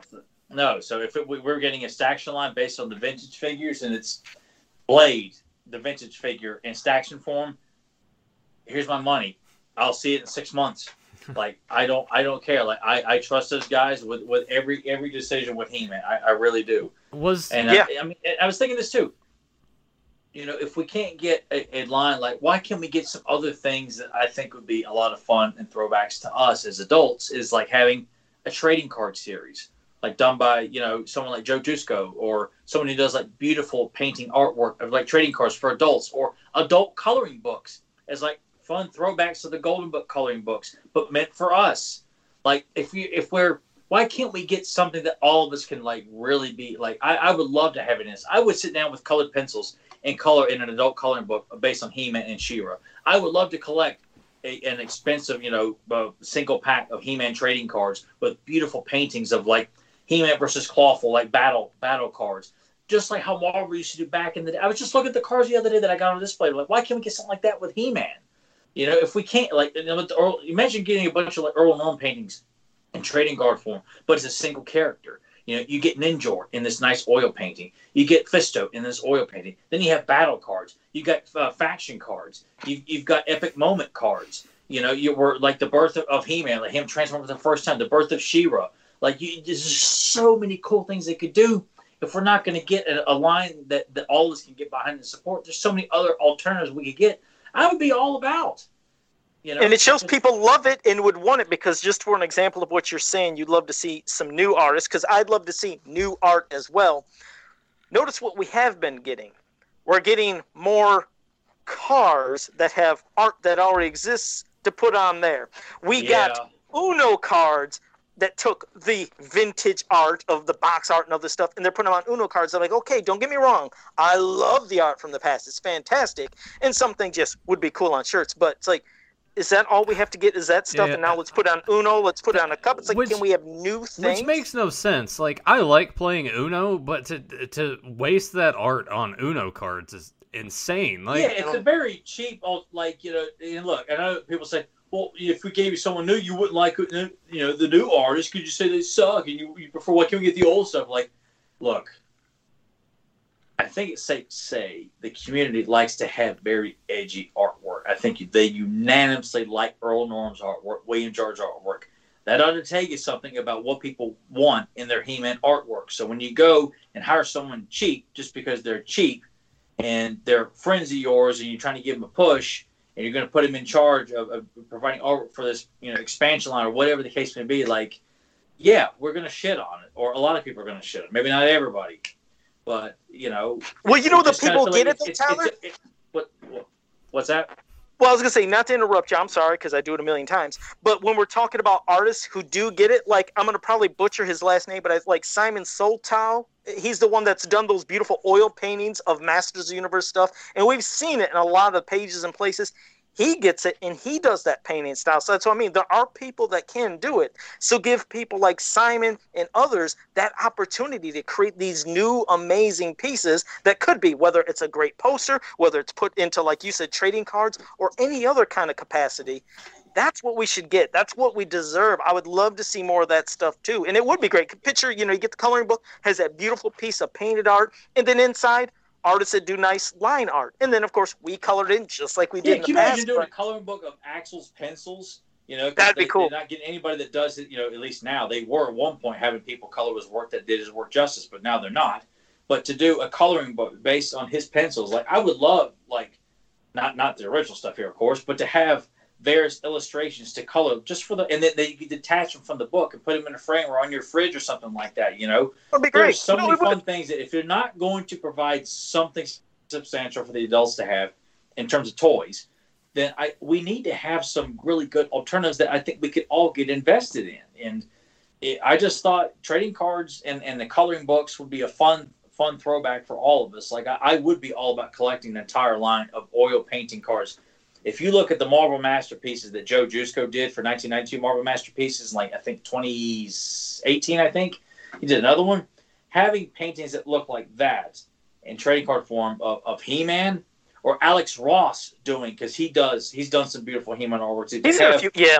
Yeah, so there are possibilities like to do some really fun things. Because I know Mad Duck has hired a lot of guys to do artwork, and some of them are really good, and some of them are absolute dog shit. Like, they just took a picture of the figure and just drew that on a poster. Like, that's not impressive to me. If they thought it was great, fine, but you're not going to get my money that way. I feel like these guys can look at a character and draw a very dynamic, original, brand new pose and not make you feel like you're spending $50 on just buying a picture of the damn action figure. Yeah, I would love definitely new artists to do this stuff, because Mattel should know. Remember, we've always said this a million times, and it's what is a great part of our show is not only the figures, but the art is just as important to this property than the figures are too. I mean, they both just sucked us in. The art is what drew us to the figures, the play sets, everything. It was just amazing. I mean, those coloring book covers. Oh, go ahead. No, I was going to say, that's what draws me into this as a whole anyway. Like, I've said this a few times already. The artwork catches my eye. It does. The reason I like classics so much, and these guys are in the chat now talking about classics figures, and let me find. Chris Paulson said, "I wish I had paid better attention and jumped on the classics line from the beginning." I agree. I was there when Tyler started getting them, and I'm like, those are cool. And every time I would come to his place, I would look at that exact shelf, all those shelves behind him. As he was putting figures on there, I was like, damn, that looks really great. I should probably get in on this line. And I never did. And I waited too long. And you see here where, who was it? Sportimus is paying these, and I'm paying these stupid prices for these things just to get them on the shelf. But the point being, the art and seeing all of those classics right behind Tyler. Like, you can look at that middle shelf right there, right where his shoulders are. I would walk into that room and see that, and I'm like, God damn, those are cool. Those are so fucking cool. Even if you don't know all the characters, like, you just look and you're like, what's the deal with this guy? What's the deal with that guy? And you want to learn more about it. I just look at this here. I look at this Impressive 2-Bed. It's my favorite Evil War. I mean, just looking at, the grim look of, like, these guys will rip you in two. They will rip you a new ass just looking at this guy here. And I'm like, why can't we get artwork that depicts this same level of intensity? Like, I often feel like, why are they afraid to scare people today? Like, why is it people are afraid? I mean, I don't know if it's any of these guys who do the guys that I like, and oh God, I'd say his name too, because he's done a piece of artwork for me as well. I'm even afraid to say part of the guys. And Joe knows who he is too, because I think Joe's talking. Damn it, Daniel. He's from Italy. Oh God, I've never pronounced his full name, but if he's listening or he knows who I'm talking about. Daniel Spizzani, Spizzani, I think. Yes. I hope I didn't butcher your name, Daniel. Yes, but he does amazing work also. Yeah, he does. He does. Very, very, Alcala throwback, but he can do anybody in that style. You know, I had him do Too Bad in a illustration for me in that style. But he is all about, these guys need to look like they will tear you in two. The heroes need to look like they look like the ultimate alpha males. The women look like beautiful pieces of artwork. Like they're sculpted so beautifully. They are drawn, toned, and beautiful looking. Like the same way you would see in, like, you know, the Frank Frazetta paintings, or the Earl Norm paintings, or Joe Jusko.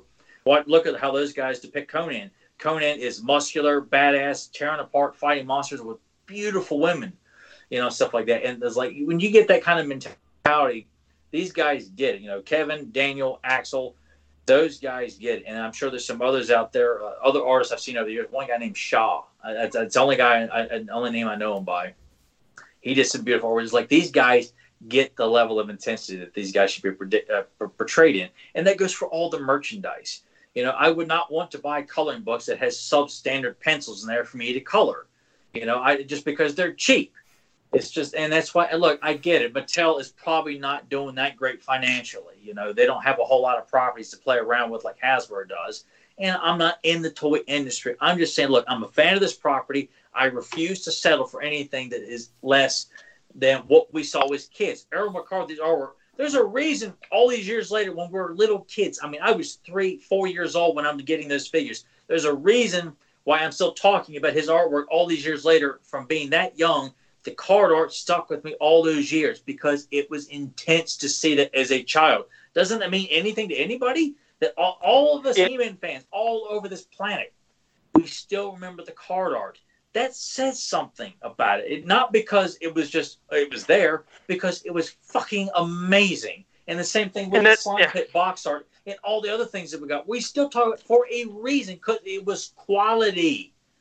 And I don't know if, like you said, I don't know, again, if it is prices or reason, if it's too expensive, but I'll give them one thing. They are on a good right track, meaning when you're looking at the box sets, when you're looking at the Sky Sled Prince Adam, when you look at the Battle Cat box art, they're having that type of painted, which is good. It draws them in. They're finally getting back to putting pieces of card back art on the back. I like that. Even for upcoming waves, they're going to have pieces of card art on the front, like when they showed for Battle Armor Skeletor. The only missed opportunity, the next thing they have to do, you cannot keep butchering, it's not being mean, the mini comics. Make that mean something as well. And then think about the way they promoted the line. I'll give it to them. At Walmart, to have a gigantic stand that has all the figures, and on one side is that beautiful art of Skeletor, the other is He-Man, and but hold on, it is bringing the people there. They're seeing it, so they remember. They're like, oh my God, that's Masters of the Universe. So I'm glad it wasn't just a cheap display where they just said Masters of the Universe and nothing else. They put the art on it, so it made those fans go to it. So they are in the right direction. But I get that, but also that display legit was at my Walmart for 2 weeks and then it was gone. Like, to me, that's not a lasting impression to me. And I don't. That's the thing. It's what I want to put out to Mattel.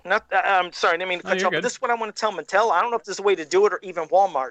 I wish they would make it to where they say these stands have to stay in the store until all figures are gone. Because again, what I seen, you've seen it for 2 weeks. You know what I seen it at one place for? A day, because somebody emptied off all the figures, threw them down the aisle where nobody could see, and took that beautiful piece that was bringing in the fans. So like I said, Mattel did something right. They had a great way of promoting this line, but honestly, when Walmart is just saying, yeah, go ahead and take it. Honestly, you know what would work better in this regard? Not having an end cap display, but where they're pegged on the wall.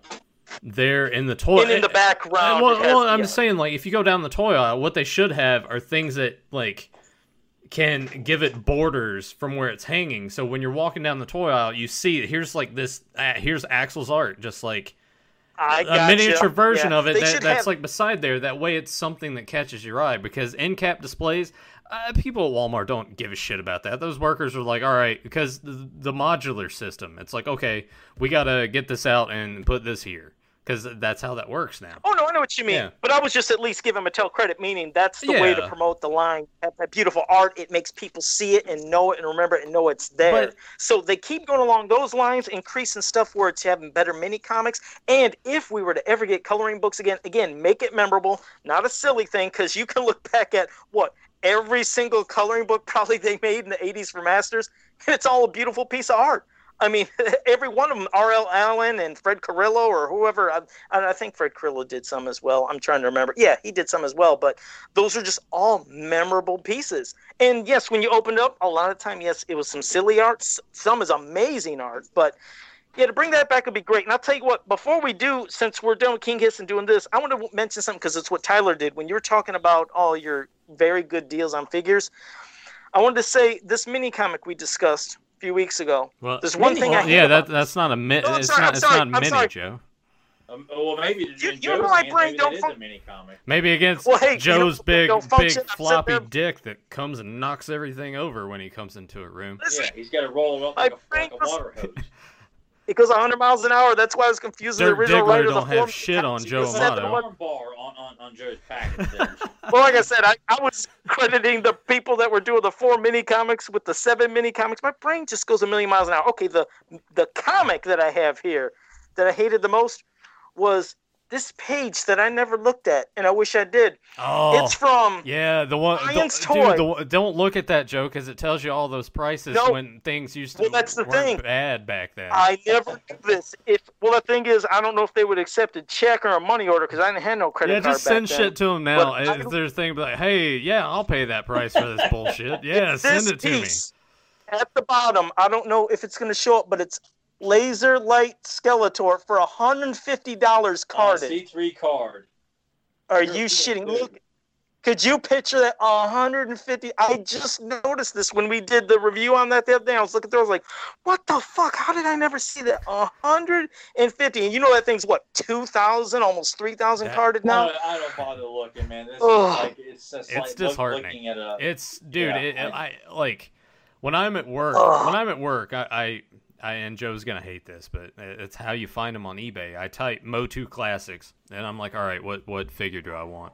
And then as the dogs go crazy, I start typing in a name, and then those results start pouring in, and I'm like, you gotta be fucking kidding me. I'm like, Entrapta. Entrapta is a figure that I need, right? You look her up. Carded, she's like fucking $150. There was one that was on bid, and I was looking at it, I'm like, well, I'll try to win it or something, maybe live on the show. But then I started watching the bids just go up, and the shipping's $15. I'm like, nah, it's not worth it. It's not worth it. But Joe, maybe the next time we do the magazine stuff, because we do the show late on Sundays, we did it at earlier time. Maybe I'll get that number and call him up and be like, hey, you still got that carded bullshit for $150? Do it. I'll take it. That will be I'll fun. take I it. want to be available for that. Like, Yeah, well, no. yeah, well, yeah, I gotta see that go down. God. yeah, you definitely will. Yeah, we'll have to do that all again together. So before we get to the question parts where you guys ask us any questions, this is the part. Ask us anything about mini comics, cartoons, wherever you want. Pop it here in the chat room, and I'll mention one person on Facebook who put out a challenge, and it was for all 3 of us. But I told Nathan, I said, I know Tyler will not want Why to. are you do this. even bringing this up? I actually went and looked for it today and couldn't find it. So I'm like, all right. Well, if I can find somebody that can find these cheap for $6, first I gotta ask Tyler. I know he's gonna say no. It's no problem. Do you like hot stuff at all? Spicy stuff? no, he's got acid reflux. He'll eat that shit and then it'll destroy him. No. Yeah, Okay. That's an automatic. Yeah, that's a health issue for me. So no. Well, this is up to you. You could say what you want me and Nathan to do. This person challenged all 3 of us to eat the Pocky 1 chip at the beginning of the show. It's a super hot chip. And then see if we can function while doing the show and the podcast. And I was like, well, I know Tyler wouldn't be able to do this, I'm not but going to eat a chip that's got covered in extra demon cum. Hell no, just for the fun of it. I told you, Joe. I would ask I told you. would you rather that Nathan and I do that on the one when we to discuss a magazine You guys or can do an whatever episode you with want. you? I'm saying it's a health issue for me because I got to Well, no, chug no. a bunch of pills to keep. No. my body He, safe. what Joe's asking is, would you be Would okay you want to? if Joe and I did the We did. challenge on the show and we have topics and Joe and I are struggling and you're just sitting there trying to talk? I figured you would. It's your I call. figured you would absolutely hate it because you're like, well, I want to do this, and you guys are over here. Joe's about to throw up. Nathan can't stop hiccuping. The whole Well, time. that's why we had to pick topics that I don't give a shit about. So that way, if you guys fumble the ball, then I'm like, well, no harm, no foul, because I don't want to talk about this anyway. So, Okay. you know, like that's when we could do the commentary for the island. That way Oh, you guys actually, chips you and know what? That's a great idea. Get really bad. I'll just sit here and like pick my nails or something like that. Because it would just be straight up torture for everybody. So that's what we'll do. We'll actually do a commentary for the island, and Joe and I will do. It'll be we'll torture do episode. the one chip challenge and. I mean, we're doing this next week, though? Like coming up? No, just whenever we obtain the chip. I can get these. I'm not ready to start diving right into this bullshit already. Yeah, we gotta still find these chips because they're too much on eBay, so we gotta see if we can find them cheap. Because so hopefully, this guy's challenging you to spend a shitload of money to buy food that you're gonna make you uncomfortable. Well, I'll say this to Joe because I was at Kroger. This was, God, probably a month ago, right when I moved. And I saw those chips on an end cap. I went in today, and I could not find anything. So I don't know if everyone bought them all. Oh, shit. Or what, because that was my plan. I was like, if I could find them, I'll buy it, send one to Joe. We'll do that. But that will be the plan. When Joe and I actually obtain this, that episode will be a commentary on the island. And everyone will be in immense pain. And it will be... Well, if you're able to find them and you could get them at that cheap price, do it because we will never pay online prices. What happens is, if I'm not mistaken, every year Pocky releases that chip, I think, or somewhere in October towards November. And when they're gone from the stores. But then people will try to sell them for 6 times the amount online. So if you could find it for the store price, yeah, we could do it, but otherwise, it would have to be a long time. Unless any of our great fans can find it. That will be the plan. Whenever those chips are obtained, we'll do the island commentary because that episode is fucking terrible. Okay, well, that will be whenever we get to it. It's horrible. Episode. Now we can get to our... It's so. I want to trademark Nathan's fucking terrible. Like we have that like on the Dan Le Batard show, we play that for certain like moments where we feel like Nathan, and then he plays the clip. Fucking terrible. Actually, you know what? I just can go in there and just record that, and then find a way to intermittently like play it during the show whenever I want. Yeah, just have like a certain just have it like when we do the show, because you never know when we might want to use it. Kind of like Russell Westbrook's what? Oh yeah. Just play it like at moments that are appropriate in the show, but just a couple, because I know it'd be kind of hard to like inject it immediately. But I think having that, if you could get Russell Westbrook's like that would be funny. I mean, but I don't know how that would. I don't know if that would in like any copyright stuff. Copyright stuff. I don't know about that, sure. But... Well, all right. Well, let's whatever. get this. We need to have Nathan's fucking terrible as a sound bit that like anytime me and Joe talk that could about, be one. Can you believe this?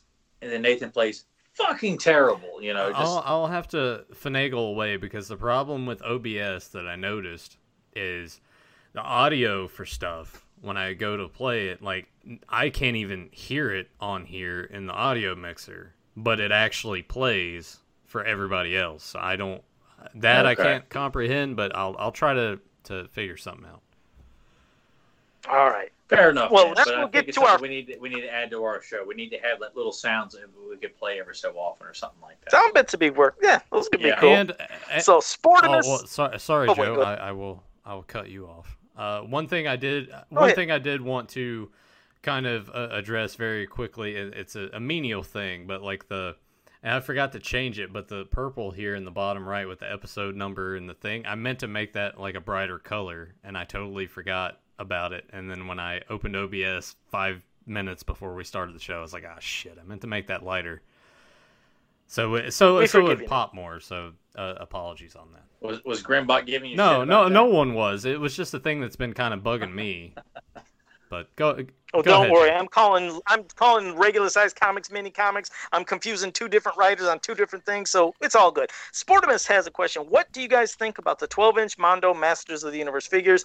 I mean, like I said, I think they're great. I had somebody, still don't know who it was, who sent me one in the mail. It's an amazing piece. A lot of interchangeable parts. And why does Joe get all the shit it. from people? Send me things. Damn it. Yeah, send me stuff. Yeah, come on. What the fuck?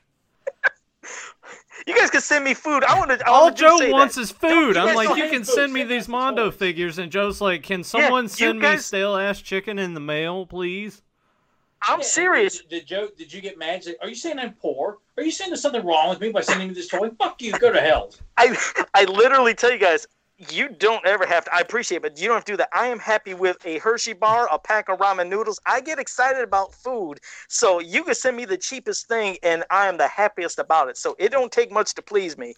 But for whoever sent that, thank you. It's an amazing figure. I can't afford to buy the others, but they are good. I mean, they're really badass when you have it in person, because when you're just seeing pictures, thinking, oh, they're kind of cool, but damn, those are expensive. But if you have the money, they really are fucking cool. I don't know if you've seen either in person, but they do look great. I came close to pulling the trigger on them once or twice. Like I was really like came close to like getting a Faker or a Skeletor, and I just, not because I had the money to do it, but I was just like, I'll just hold on to my money, and it's just one of the things where I didn't want to get a habit where because for me I have to look like weeks ahead to make sure that if I spend this money now, I get a bill coming up in 2 weeks. I got to make sure because I get paid every other week, so it's just. Just one of those things where I'm like, I probably should wait, on it. But I'd like to have them. I don't have to have all of them, but it'd be fun to have at least one. Yeah. I should have pulled the trigger because I really did like that Scareglow a lot. I probably should have gotten that one, but I didn't, and now it's gone, and the prices are stupid for that. I know all the other ones are readily available or in stock on places like Big Bad and Entertainment Earth and everything. And I've thought about it too, but then there's part of me that looks at certain ones like Skeletor, and I'm just like, something just seems slightly off about this. Yeah, I'm with you on that one too. That I kind of felt that way about He-Man. Like overall, it's fine, but there's just something a bit. I don't know. It's just it'd be fun to have at least own one. Like Merman's looked really good. Mm-hmm. I thought it was pretty badass. I thought the Man at Arms one looked really good too. Yeah, Man at Arms looked pretty good too. But just I a lot of times I'd rather put my money into buying like original art from Kevin or Axel or something. I mean, with the money that you could spend on one of those, I could get like 1.5 classics figures. So why not? Priorities. Yeah, priorities. All right. I was just going to say for Adam Gabbert, we did answer that a couple weeks ago. He said, how do we clean our figures? I said, we either dust or use the air spray, but we've had that. But thank you for that, Adam. Aaron Anderson is somebody that must roll in the money because he said the Mondos look cool. He said, but they're finicky to handle. Well, like I said, the He-Man I have, it seems like it handles and the interchangeable stuff is great. I'll admit, I love all the different designs, like how they kind of gave it its own unique look, and I'm not a fan of the vintage head on that. It don't look right, but the new head, it fits the aesthetic of that piece, but I have to say the vintage head just doesn't look right, but I still respect what they did for fans who wanted it. Sportimus said, which evil faction is the most to least powerful? So he's saying Skeletors, Horde, or Snake Man. So he's saying from the most powerful to the least powerful. That's an interesting one. I mean, god damn, I was wanting to say the Horde first, then Skeletor, and then Snake Man. It's not being a dick, it's just whatever my opinion is, but I don't know. I'm going to go with Skeletors. Thinking of all the Horde and what they've accomplished, and then the Snake Man. Damn, that's a tough one. The Horde have the biggest, like their territory goes the farthest. Like they're over. Like they run a lot of Etheria, whereas Skeletor is just fighting for control of any part of Eternia. So in terms of that, like the Horde technically. Because of the Empire. Yeah, because I didn't know the context of when he's saying powerful. I don't know if he was powerful or like you said, ruling up. Strictly like just the faction stuff, like aside from like what the Horde Empire has or what Horde has accomplished, like, just the faction itself. I mean, I'm always going to pick Skeletor as number one because him and the Evil Warriors are always my favorite anyway. But the Horde would be number two, and the Snake Man would be number three. And it's not a slight at the Snake Man or anything like that. I just have to look at. The Snake Men don't have a lot of magical powers in it, like King Hiss does, but that's about it. The Horde's got a wide array of various warriors with various powers. The Snake Men are Snake Men with different abilities, but not in terms of, I just kind of feel like their powers are not as unique as the Horde and the Evil Warriors. They think all of those individuals have got Trapjaw is a walking arsenal. Evelyn is a sorceress. Triclops has got enhanced vision and sword skills. Yeah, there's such a variety to the Evil Warriors, and the Horde has a lot as well. Even though Cobra Khan can control snakes, Beastman can control any damn animal on the planet. So And it's and you got to think like power and numbers as well, because Snake Men, when you think about it, like your core characters, definitely a lot less compared to the other yeah. two factions too. So Yeah, you could kind of throw, like with the Snake Men, you could kind of think, okay, well, if they brought them all, they have all the other, remember, Snake Warriors, just like Horde Troopers. But no, either way, yeah, I'm almost going to go with the order of what he put it up there, where he did say Evil Warriors, Horde, Snake Men. So I do that. And this is the one that's going to have to go to you guys, because I'll admit I don't know any of his other work. Gavin the Nerd said, question, do you like Mark Texeira's other work? For example, he says, I loved his work on Ghost Rider from the 90s. And Ghost Rider and Punisher was badass, dude. Like, he did some, I was telling Nathan a while back, there was an issue of Punisher I read, which was like the movie Cobra, where Frank's inside a grocery store, and like these 4 or 5 guys come in wearing hockey masks, or one of them does, and start to rob the grocery store while he's just grocery shopping, grabbing essentials. And of course, all hell's going to break loose with the Punisher taking out these guys in a grocery store. And it just made me think of the beginning of Cobra. And his work on Ghost Rider and Punisher is phenomenal. Like it looks different because it's inked differently. Like it's what we see in the mini comics. Like if you hadn't told me, like I hadn't realized that when I was younger that it was the same artist. To look at them both, you would not know it's the same artist because the style looks completely different than what we saw in He-Man. yeah, But beautiful work. Love his stuff. when it comes to 90s Ghost Rider, my dad was huge into motorcycles, so it was kind of the best of everything, because during that time we were super into collecting comics.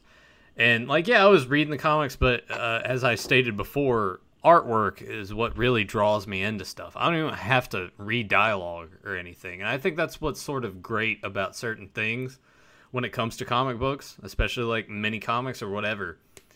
You don't have to, if you can tell the story with the draw, you don't need any of the dialogue, period. So 90s Ghost Rider was kind of our jam for a little bit, because we would show, and Dad was just constantly attracted to that character. I think that's still one of, if not his favorite comic book character to this day. And Tyler can tell you that, flipping through the comic book collection, there was a lot of Ghost Rider there. There was kind of a lot of everything, but Ghost Rider, like he just sort of got into, and I was just like, oh yeah, he would just go buy that shit for himself. It's like, here you go, check this out, and I'd look at it, I'm like, oh, this looks really awesome. So yeah, fantastic stuff. That must have been cool to have a little, like you said, to have that connection with your dad, and something that you guys kind of liked in common. It really was, because I've told Tyler this before. Whatever, I'll go ahead and open up to you guys about this too. When I was young, man, where do I even start with this? My dad originally had this one Harley. I think he had bought it used, but it was like his first motorcycle, and he never grew up with a lot of money. So when he was able to get this, once he got a better paying job, he had that. He was like really, really super proud of it. And the funny thing was, he worked second shift at the time. So when he would come home, it would be around 11 o'clock at night, and I would stay awake just so I could see him. So he would pull up, and we'd had the garage. It was just like this really shitty cinder block building, but that's where he kept his bike. And he would go in there, and I'd greet him, I'd hug him. And then while he's like getting his helmet off and everything, I would run out the door and lock him in that building. And then my mom would have to come and unlock it and get him out. Well, a couple years later, he got laid off from that job. And the thing I never realized as a kid was, we were having yard sales like all summer, and like he sold that motorcycle. And I couldn't understand it at the time, but we were about to be homeless. So he sold his bike and did all that just so we could like pay rent and keep a roof over our heads. And all the birthdays and Christmases that followed from the time that he got laid off until the time he actually got called back, I never would have known the difference, because it was just like any other birthday or Christmas. Like, they put me ahead of anything, like whatever was going on. And they also made sure that I didn't know anything was going on. And that's just one of those things that just resonates with you. So the whole comic book thing was sort of in that too, because that's like, at the time, you have variant covers This is when the comic industry was about to just like fall on its face, but they were cheap. And that was like a good source of entertainment. And that's something that it's like, all right, well, here's a comic book. We don't have to go and like buy this figure or something this week. So it's weird that parents do all that kind of stuff. I don't even really know where I'm going with this, but the fact that parents can do that and just not make you think that anything's going on is pretty awesome. And I don't know. I appreciate. I appreciate that they didn't. I look back on that now and I'm just like, holy shit! Like they were probably internally like, oh god, what are we doing? What are we doing? And I never knew anything. Was not wise to any of it. But the comic books was just a good, cheap way to entertain, and he really got into it. Sorry, I kind of like rambled on. Jesus. No, that was a great story. Yeah. Shows the love of what parents will do for us, to protect us, and like you said, try to make sure we're always safe or happy in anything. And no, that's a hell of a story. Shoot, I think we could just end it with that. I mean, well, there was a couple things. Hame said LED lighting in your man cave. I'll go ahead and tell you guys this too. I got a new computer desk that's going to be coming. That's going to be like massive. I'm going to get another monitor so I can actually have OBS just on a monitor to itself and everything else on another. And LED lighting is something I am looking into to kind of like put in behind to backlight everything. So yeah, that has been into consideration. Rich fucker. No, that's pretty cool. I like that. No, that's great. You talk about how you were almost homeless, and now you're just like, yeah, you son of a bitch. I'm already son of a bitch. Damn it. No. Adam Gabbard said I'm excited for Joe Amato's birthday. Isn't that today? Am I wrong? No, it's not today. I wasn't gonna. No, that's the thing. I don't bring up my birthdays. That's why I wish he wasn't putting it there. He already said it's next week. It is next week, but I didn't want to make it a focus of the show or say, "Hey, it's my birthday, guys," because I don't. Moving on. Good. No, really, I don't want you guys to acknowledge that next week because I like just being calm, relaxed at home, have some good food. I will have a 7-piece from Popeyes because just to let you know that one place, because the one place quit doing it and I thought they were fucking done and I was pissed. I was like, what do you mean? I went to go get that Popeyes. It was last week and they said, we don't do the 7-piece no more. I was like, what you mean, just for now? Or like, no more. I was like, what? I was like, damn, so I just got a classic chicken sandwich. Well, I had to test the theory, went to a different Popeyes. It's about a couple miles further down. They still have it, so I'm excited. They have the 7-piece at Popeyes still. So now you're going to go back to the other one and be like, hey, you guys are bullshitting me. Fuckers. They know exactly. Off his neck and he can go on living now. So just to be clear, Joe Amato's birthday is the 29th? Yes. Okay, yes. There we go. So next week, Joe Amato birthday celebration. What will we talk about? Who knows? Yeah, right. No. But I was extremely pissed when I thought they were done with that chicken because I was like, the next alternative is a 12-piece for like $12.99. I told you, I was like, nobody can afford that. So it pissed me off, but at least the other one's got it back. So that's it. I mean, that's ridiculous. $12.99. Oh wait, there was someone in the chat. I probably should have made note of it that said that they went to Popeyes and got some chicken and said they weren't impressed.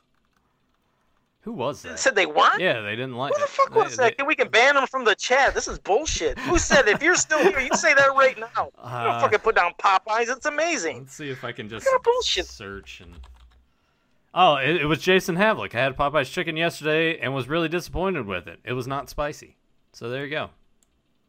Well, maybe he got the one that wasn't spicy because they have the 7-piece dark and spicy, then they have the regular 7-piece dark. But I'll admit, even the spicy one isn't spicy. I got to bring home and put my hot sauce on it. But I like hot sauce and honey as for taste. Oh, fuck, we're just going on a stupid tangent. All right, that's it. But yeah, all right. That's it? All right, guys. No more fun questions? Like, there was no more. Well, hang on. Joe may have missed something. I'll go ahead and flip through. I'm disappointed. Someone, come on, guys. Someone shoot us one more quality question. Yeah, one quality question. No bullshit question. Yeah. I got to end the episode on a good question. Yes. And Jason just popped up. He said it wasn't. No, true. It isn't spicy. It tastes better than the regular, but it ain't spicy. I agree, Jason. All right, here we go. Gavin the Nerd said one more question. Have you checked out 3 That's not Jokers? A good question. One of the best. What? The Three Jokers. It's one of the best Batman stories he's ever read. I don't know. I'm sorry. There's only one Joker, and I don't like seeing anything else. So I don't know what that is. But I'm not interested. What is the? Let me do a Seinfeld. What's the obsession with Joker and like peeling back? Know more about him. Whatever. Like, I don't understand that. I don't either. Why people feel like they it's so exciting to hear about the mystery like unveiled. It's like you guys clearly don't get it. Zentron said butt plugs, yes or no? Son of a bitch. You got to be more specific. Is it butt plugs for? We're not even gonna get. Holy shit! What are we doing on this show anymore? Jesus Christ! I'm tired. Warrior, we're not doing this anymore. I'm not doing this. Podcast is over. That's it. We end on a butt plug question. Some told me to come, and they told me, "Yeah, you don't need to come." And he said, "You don't need to come." Like, I wanted to come. I'm like, all right. I'm done. I can't do it no more. It was magic. Go check out Ultimate Warrior's Confession on YouTube. They splice together an interview. It's hilarious. Did you get mad? Like when we brought that up to you years ago, did you get mad? Like about that video, the Warrior's Confession. That because I know Joe watched it. So I'm just curious, because Joe's offended easily by damn near everything. Did it leave a mental scar on you when you watched the Warriors Confession video? I don't like looking and remembering some things. I told you there's some people that if they've done something, said something bad or say some weird shit, I try to ignore it because I try to remember some of these people as who they were in my head. Yeah, it's terrible. I think that's another reason beyond, like I said, not watching trailers for upcoming stuff. I don't like hearing behind the scenes shit. That's something I would argue with Joe as a friend. Like that is just ridiculous. Like can't look at trailers. Hell, when Nathan played that Hulk Hogan Mean Gene porno sound clip, it's just a clip from them doing that workout video. But listen to it. It sounds like a porno. Sounds like a porno, and it is funny. But I'm a Hogan fan. Like I didn't take offense to it because like that's what it is. And of course, coming from Nathan, it's even funnier. Come on, Gino. Eyes of Hulk. Oh, Hulk. People. I hope. Is there anyone in the chat room who doesn't know what the Ultimate Warrior Confession is? Is there anybody? Because I got to know this. If you're not going to answer it, give us a quality question. At least tell me that you know what Ultimate Warrior's Confession is. I'll be honest. I didn't even watch it. I don't know what the hell it is. I don't think I watched it. Well, we'll send you the link. Sportimus has 2 questions. What are you guys hoping to get for Christmas holiday this year? And what are you guys thankful for? And then with that, I automatically think, I'm thankful I'm not Ricky Rude. Or does he say Rick Rude? Yeah. I love the throwback to 89 Survivor Series there, yeah. I'm thankful for having the most ravishing body in the He-Man fan community. Oh. Yeah. Can we just end the stream right now? Well, I mean, I guess we could go and throw up now, I suppose. I think I'm going to. All right. Well, anyways, I hope for anybody that's new to this channel, make sure you like, subscribe, share, ring the confession. Joe's trying to steamroll my thunder here. I don't know what this is. We know Joe didn't watch what the hell happened to the? Is it real? What happened to the end of this show tonight? Yeah, Joe, it is real. I will send you the link after. You know what? You know what I should. What I should do is just pop it up on the screen now. Windows share it so everyone can watch it all together. Yeah, no, do it. I don't end the podcast. I want Joe to watch it. It's just someone who edited Warriors works together. Is all it is. Oh, okay. I can watch that. I thought you meant it was here you go. Oh God. Oh, it's so good. Are we gonna get copyright stricken? They're gonna kick us off. I'm not gonna play it on the show. I'm just gonna send you a link. Oh, I thought I'm starting to reaction to it. I'm starting to feel like me going and getting that second drink during the show was just a little too much. I'm not gonna say that I'm not over the top or nothing, but I'm starting to feel a little bit. Anyway, you know what I want? Hey! I just thought of something I want for Christmas. If you fans or people can help me out, there's 3 comics that are in Friday the 13th Part 3 when Shelley's in the mart in that when he's looking at the porn magazine. Mm-hmm. There's 3 comics. There's a Master of Kung Fu, something to say Ghost Joey, and another Master of Kung Fu. If you guys can figure out what fucking issues those are and let me know, I'd like to try to order those things because Master of Kung Fu is a good comic series, man. You got to read those if you get them. Yeah, I'd like to get the two that were there. It was two of them. I think they're on the rack, and there was one that said Ghost, Joey. I don't know if there's some old comics that says Ghost. I'd have to go back and look at it. Yeah, if you guys can figure it out, I'd appreciate that. I think and, the chat's just sort of like going in different directions. There, and also too, someone had asked what happened to Pixel Dan. Bell's palsy. He has a bout with that had happened. So oh shit! Yeah, so I didn't know that. Thank God he said. I think all the tests came back and he's doing great. So all prayers and well wishes sent in your way, Dan. Because I seen he post that, and boy, it's just, again, it's a thing you just take for granted everything of everybody. You're always hoping everybody is healthy, and and when you hear something like that out of nowhere, it just makes you think about things. And so, hope he's well. And that's weird how that happens too, because it's not like it just bam, it's there. There's that no one knows like what causes it or whatever. It just happens, and that's that. Yeah. But he did say the test came back positive, and I think everything should be praying that everything's good. Yeah, for the most part, a vast majority have a decent, if not full, recovery from an episode. But what you also have to worry about is, like, we're all wrestling fans on this show. Like, Jim Ross has had multiple bouts with it. It's something that can reoccur, so it's something to keep an eye out for. And it's harder for Dan, too, because he's someone that's, like, in the public eye. That's what he does for a living, He makes videos on the internet for you guys. So to have something like that can have facial paralysis affect your speech, that is a huge deal. Like, with that, and even not, like, if you're not on YouTube making videos, that's still a huge deal and a thing that you have to really worry about. So, yeah, thoughts go out to Pixel Dan. Definitely. Well, Joe, go ahead and do the spiel. No one's coming here to say anything well, if about you guys are new to the if you guys are new to the channel, make sure you like, subscribe, share, and ring that bell so you can always be notified when we go live. And until next time, have a powerful day. There's a new sheriff in town, and his name is Reggie Hammond. 48 hours. Bingo. I need to watch that again. God, it's so good. So good. Definitely. Yes. See you guys next time.